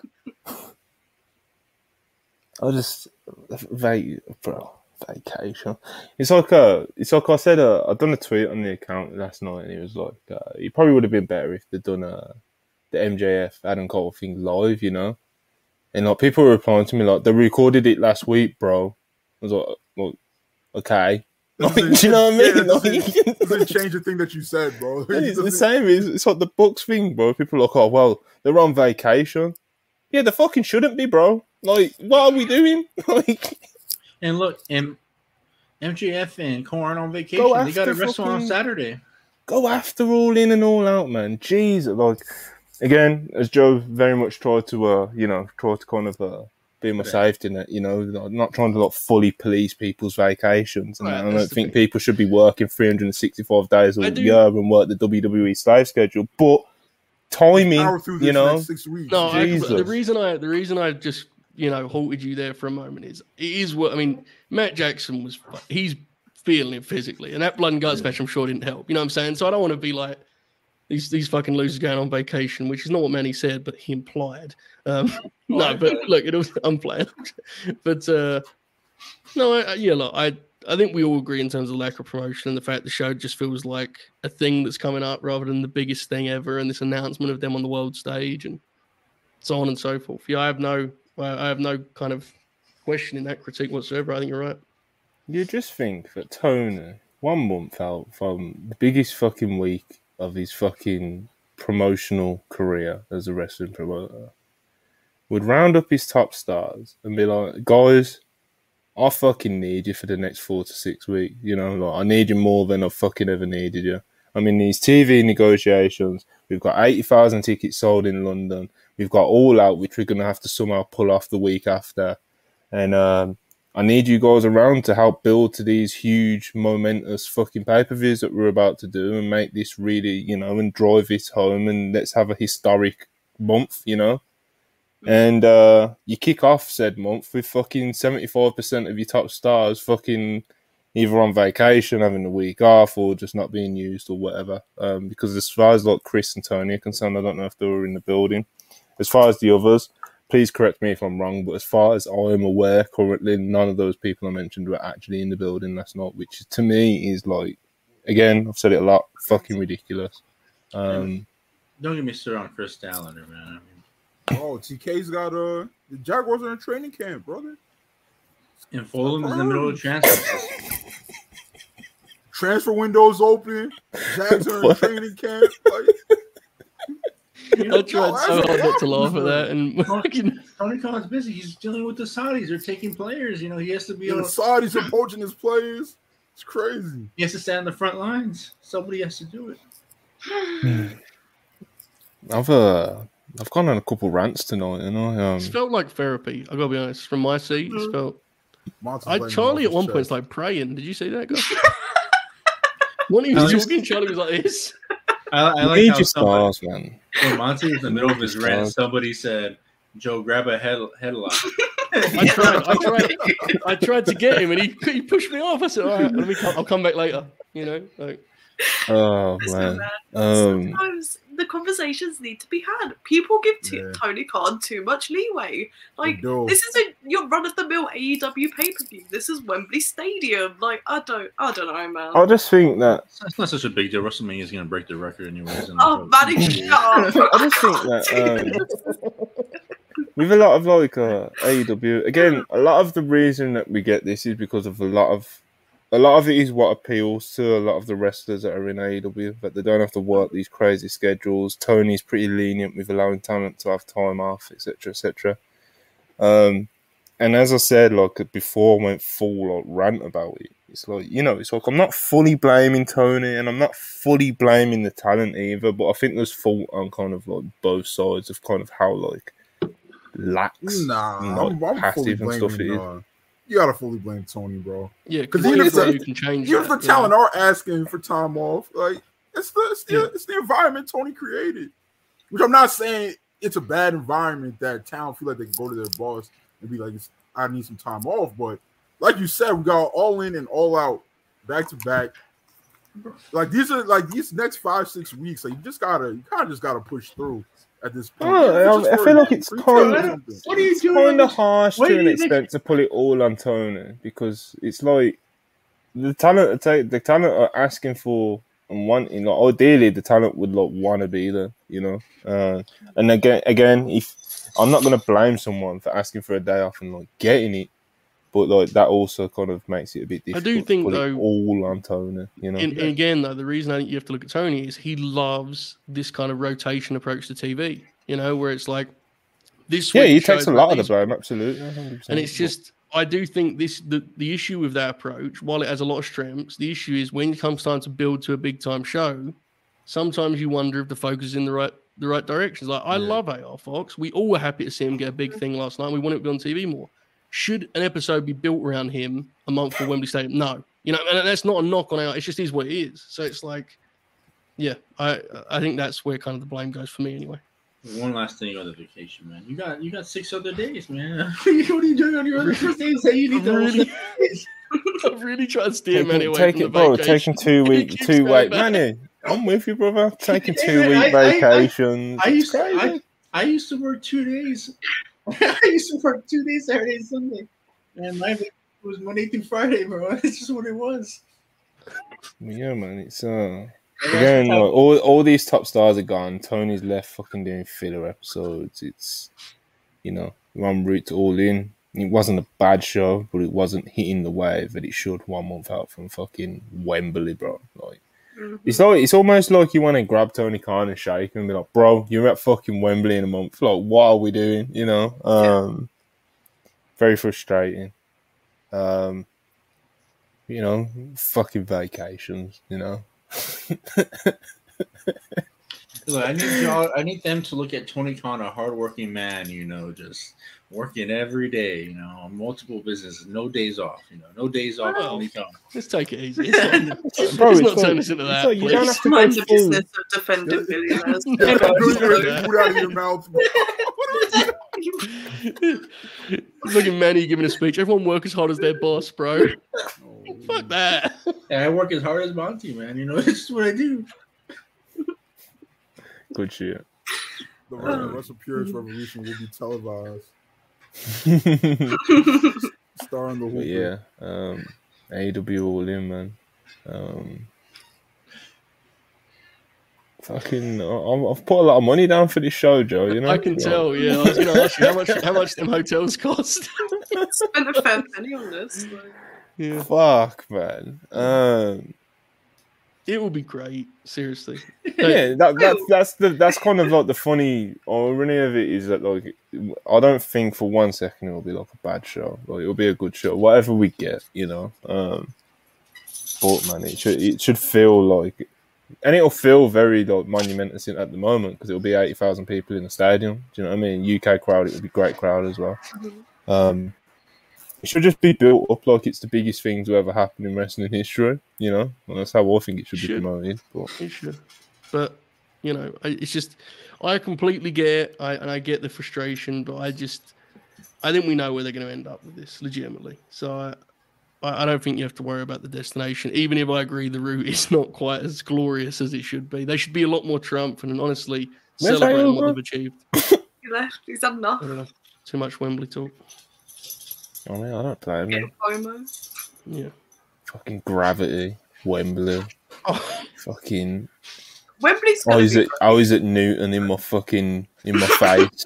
You know, Sir Isaac Newton, $2. Offended, it's beyond words, mate. I'm happy I offended you. You know, I'm Monty, everybody, I gotta say, everybody in the chat, man, keeps saying the show's gonna be great. Of course, the show's gonna be great, man. But the build, that's not man, what we're talking about. I gotta watch this shit every week. Yeah, that's not even what we're talking about either, bro. It's not even like we're saying, All In's going to be a flop and it's going to be a bad show. That's not came out of, or anything remotely close to that has come out of our mouth. So, you know, like, it's very much like it's like last year's Forbidden Door. Like I was very, I wasn't shy about saying, but I thought the build and I thought the build was kind of bad. I thought the matches that we got, considering the hype going into it, were kind of underwhelming. But the show on the night ended up being one of the shows of the year, and because of the novelty of it being Forbidden Door as well, it still had like that feeling to it, you know. But again, like I said, this is literally should be like billed as like the biggest thing in the history of wrestling in the Tony Khan verse, you know, and it's not. Even though on the night, I'm sure it'll be a really great night. So. That's my biggest gripe, is that the talent just are pretending it doesn't exist on TV. They're not acknowledging it. Like, that's so fucking stupid. Like, you should... So, like, Charlie, you mentioned about the Elite as well. About like, how All In is there, baby. Like, the Elite and Cody Rhodes, do you know what I mean? And it's like... Just haven't talked about it. How far out did they start really pushing All In on BTE? Before the first one, because it was these months out, like, you know, they've done the whole thing with the phones when they all got the message. That was, you know, so it's like, and when that's the hilarious thing, like the build to All In one, there was a very conscious effort in that to make that feel like a piece of history and a moment in time and something really special, and you're witnessing the start of a new era, etc., etc., etc. Like, they've really hammered all that home and they've done it really well for the first ever All In. And now All In 2, when you've got all the fucking resources in the world you could ask for, you've got the best roster in the world you could ask for, you've got more TV time than you know what to fucking do with, you've got all the belts you could possibly put on the line on the card, you've got fucking every single resource you could possibly need to make this feel as good as it should. And Nothing. This is what we're getting. You know, we're getting AR Fox Law, you know, and Gravity. It's definitely more frustrating for fans that have been invested as long as we have, because we watched the build to All In. We saw all that happen, and like how they're treating the first ever AEW All In at Wembley Stadium. It's like, you're doing a disservice to yourself.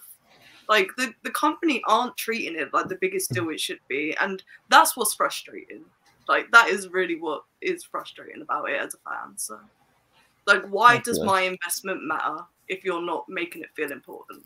You know? Yeah, exactly. It's like, if my investment doesn't matter, I'll just stop watching the TV and show up on August 27th. Do you know what I mean? Like, it's just... Exactly. Joe's tempted, you know?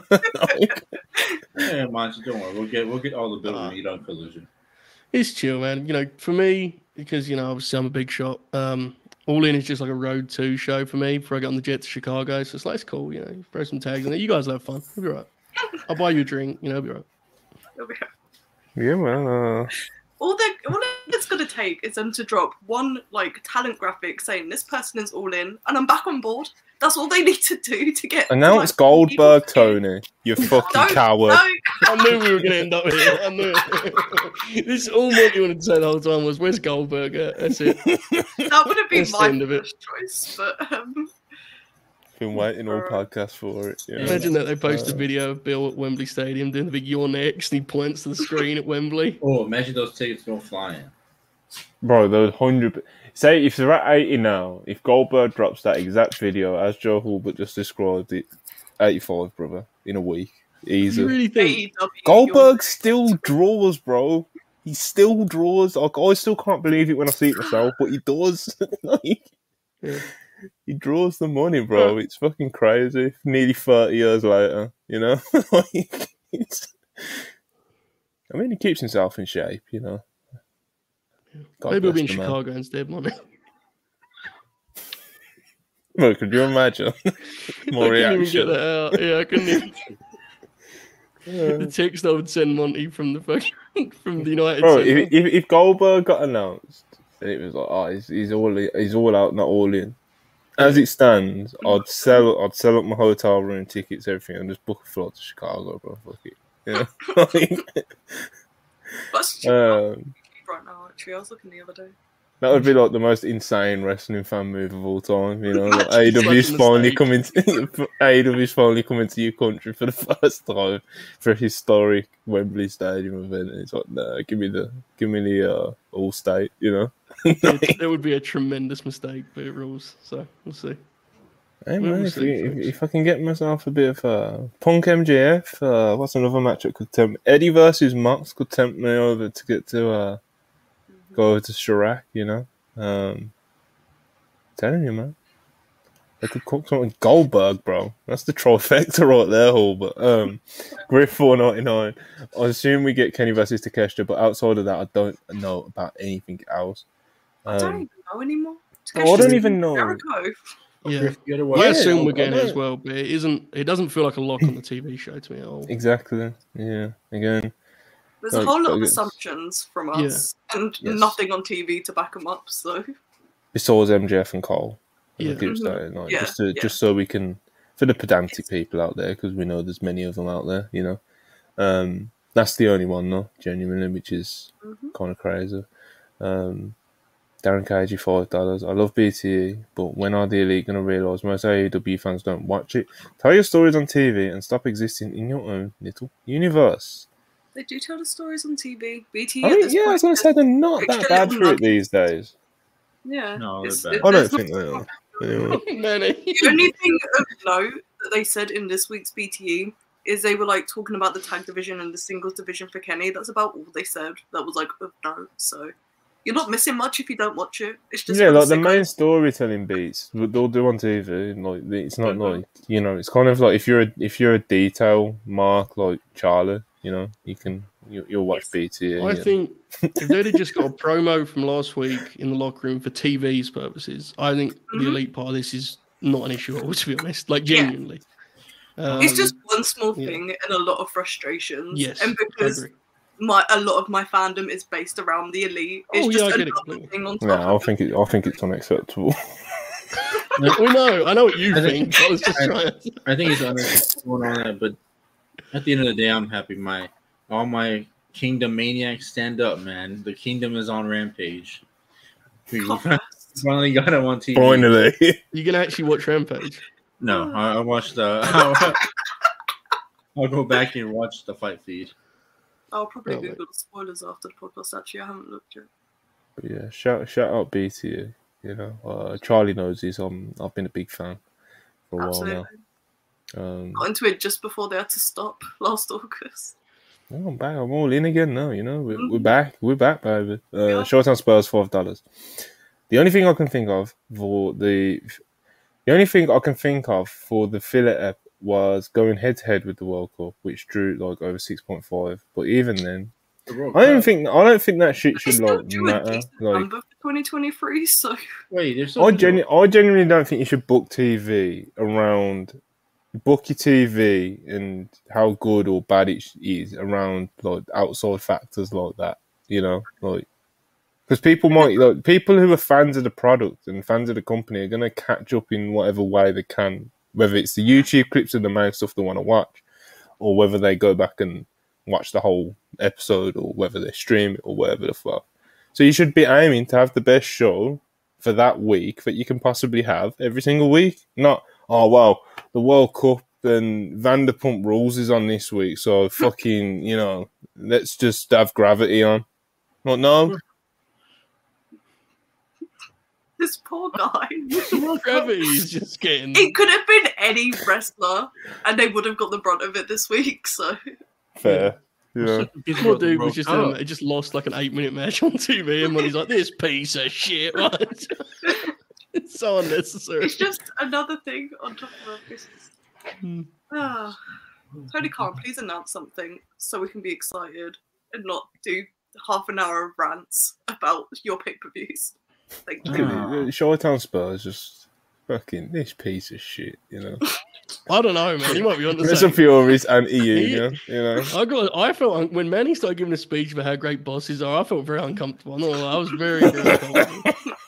Tony's working hard, guys. I was like, cool, what's happening here? What is this? He's watching too much Rogan. Bro, I moved on, man. Nobody told me the World Cup was going on, man. What the hell?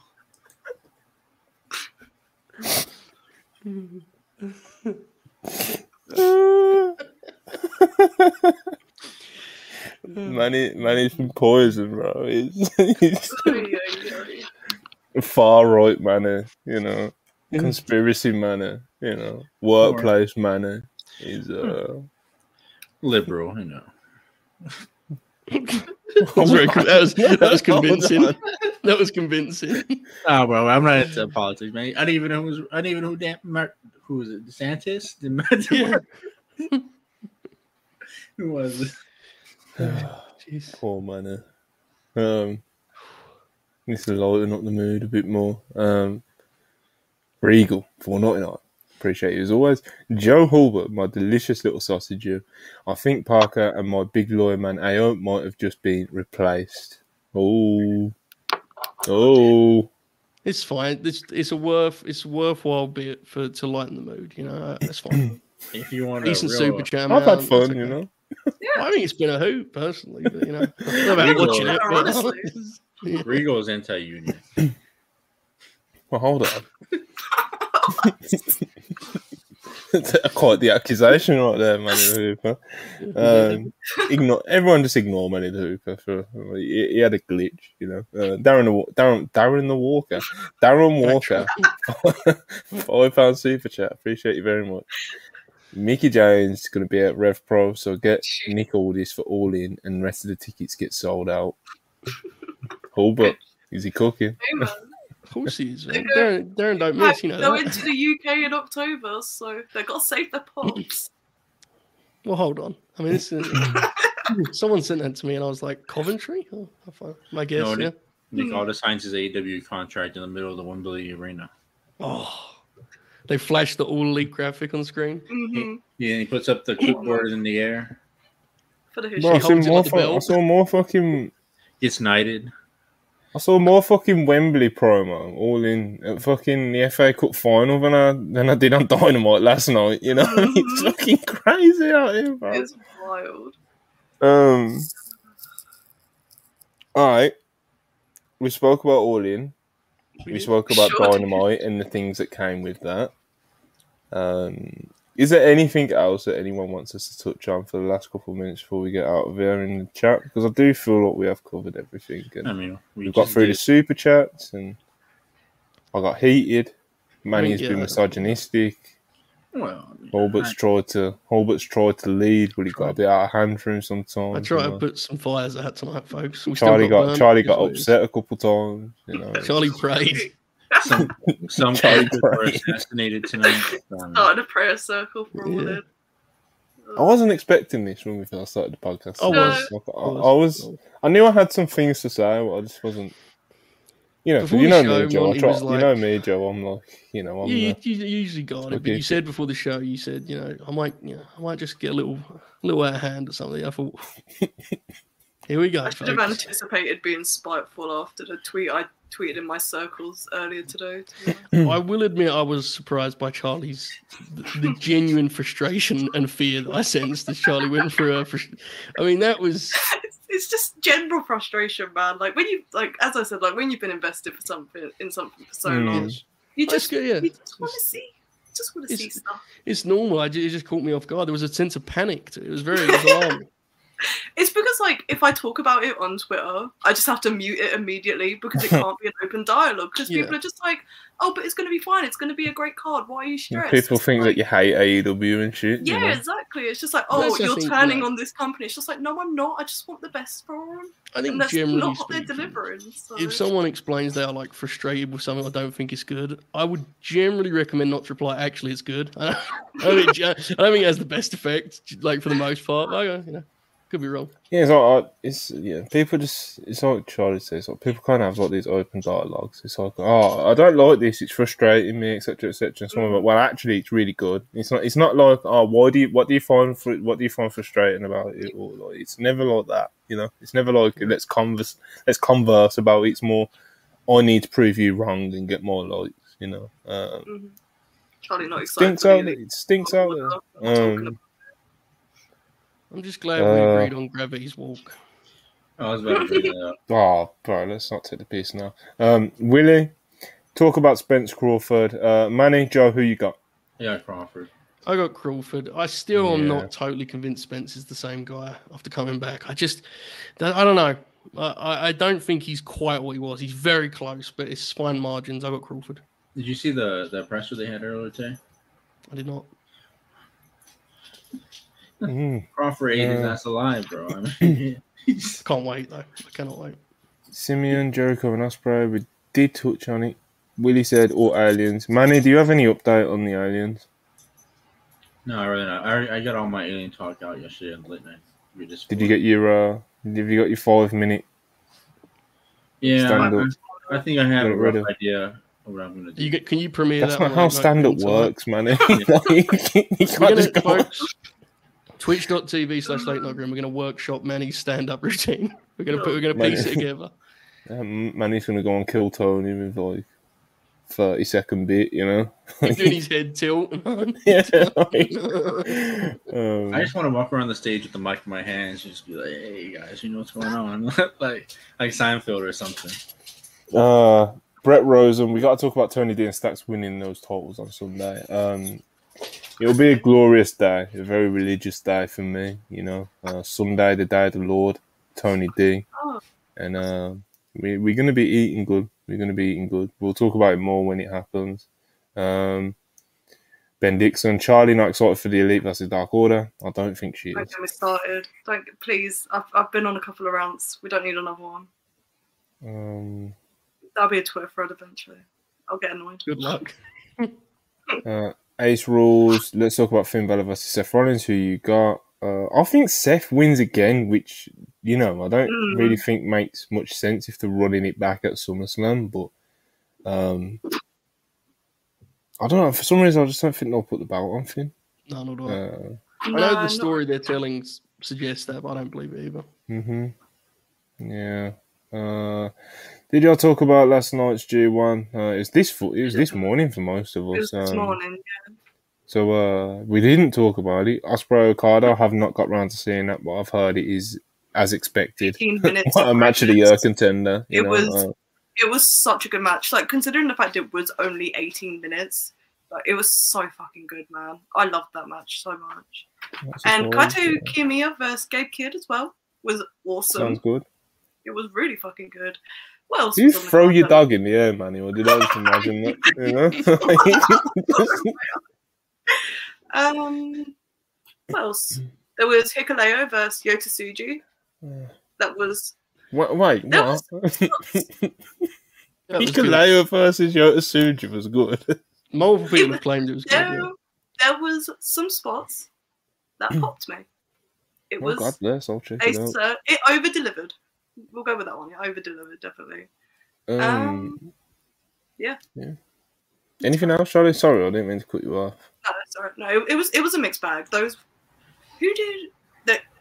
Was Yoshihashi versus Taichi on this show? If it was, that match was also. I think so, yeah, because I don't recall seeing it, and it's the only day I haven't watched so far. So, Simeon, what is a predicted all-in main event for you guys? We spoke about it quite in depth yesterday, and we landed on. But we didn't predict anything because they ain't fucking giving us anything to predict off, you know. It's MJF and Cole, isn't it? It's MJF. Yeah, MJF and Cole. But me and Charlie are hoping for Bucks FTR. I have Gaethje versus Poirier. So you got Mike Tyson talking about that fight. Do you really? You got Gaethje, yeah? I don't know. Well, you better put that all in. Poirier, Gaethje. You got Gaethje, man. Yeah. Why? I'm not picking against Poirier. Why?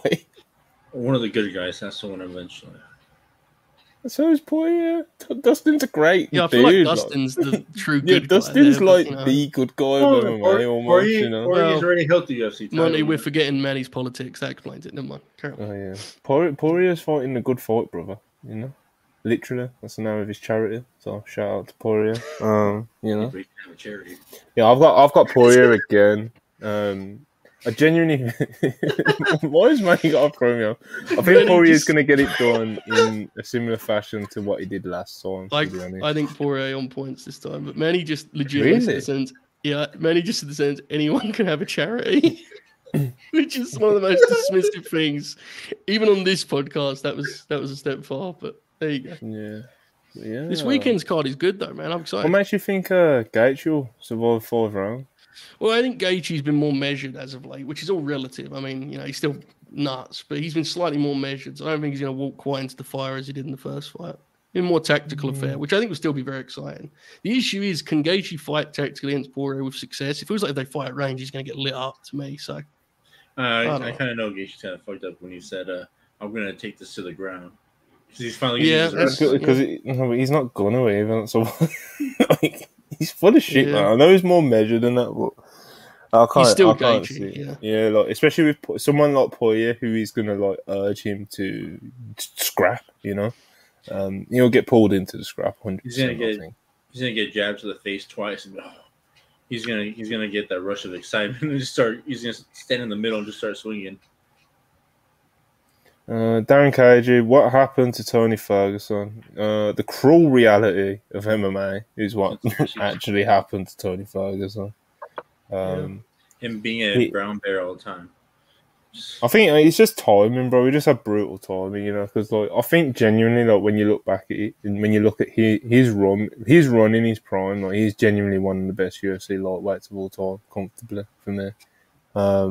But he never held the undisputed title because of just the timing he was in. There was the McGregor being out and not fighting, and then Khabib won the bout, and it's like it's brutal, you know. And everyone loved Ferguson, and obviously he's just declined rapidly. And he looks now like a guy trying to be Tony Ferguson. He's like doing an impression of Tony Ferguson. Like it's insane. His performance in the Nate Diaz fight was scary, bro. He looked so washed. It was funny. It was terrible.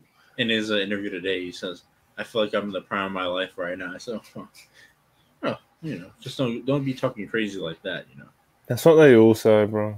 And when they're on like a fucking 3-fight losing streak, and then they get a big fight because of name value, they're like, "Yeah, man, I've got a new coach, I've got a new strength and conditioning coach, and I feel fresh, you know, better than ever."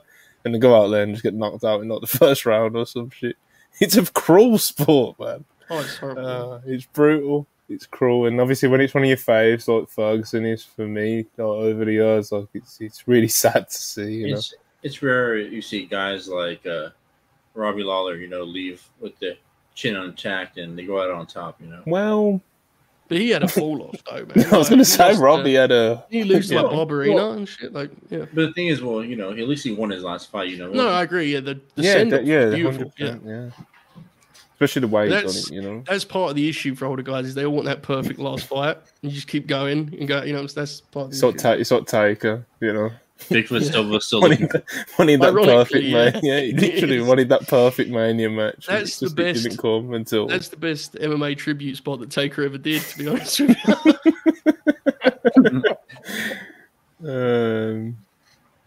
you. Ace Rules, who is the WrestlePurists member of the year? That's a discussion we can all have. Do you mean podcast or like member of the live chat? Because you know, everyone knows Hulbert is going for his WrestlePurists of the Year award this year. He's putting in a very strong case, you know. I'm going for Wrestler of the Year, bro. He's going for all of it, you know. Someone you got to email Dave, make sure he gets his props. But if you're talking people in a live chat, I'd probably say Bam, because he's gifted like fucking 30 subs on Twitch, you know.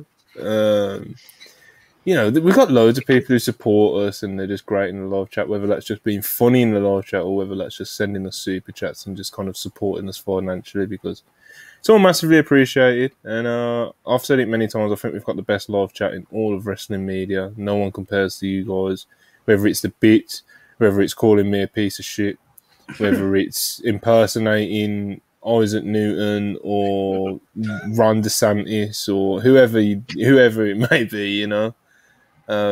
We got a great community going here, you know. So, yeah.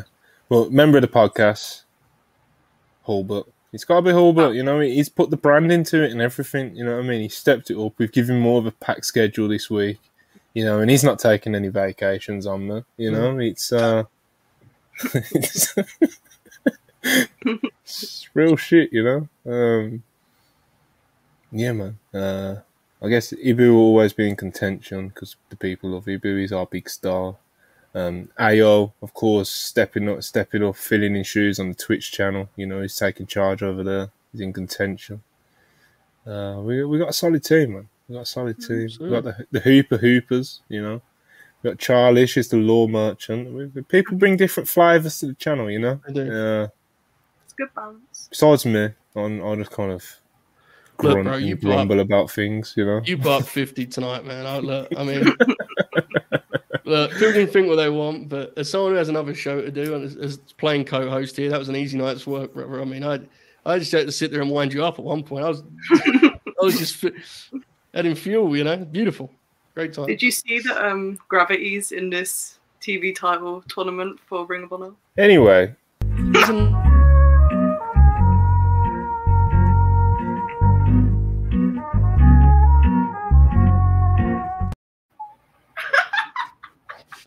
Yeah, I can't believe they're doing another TV tournament. Okay, I was actually gonna follow through if when I remembered I want to do some plugs. So, why is there another TV title tournament? I don't know. I just saw the tweet. I was just like, oh, that's funny. Okay. Yeah. Okay. Joe, Late Night Green, going straight over there. Who's actually on? Joe, Manny, and Manny. Yeah, the big three. The big three. No, Bob. That'll be some good stuff. Jack Crosby is booking himself, so. Okay, maybe not so much good stuff. That'll be very scary. I hope it goes well for you, Joe, and you don't get cancelled tonight. Appreciate it, mate. Charlie, hurry up and write that feature. Yes. What else have I got? We've got features on the site, whether that's Hulbert's match guide or whether it's an Athena feature. We've got the latest video essay up by Hulbert, the Athena video. Still catch up on the Usos video, or maybe even check out the FTR 2022 video. We've got a Stardom guide on there. But yeah, website, WrestlePurists.com. Follow us on Twitter, @WrestlePurists. Thanks for watching. Please like on the way out. Please subscribe on the way out. We appreciate all the super chats, and please turn on our post notifications. And we may catch you tomorrow for Unpurists. I'll have to double confirm with AO and the guys. And yeah, man, I will see you guys over on the Late Night Green stream because I'm going to go over to that live chat. And this is the real outro. Peace. Real life all time.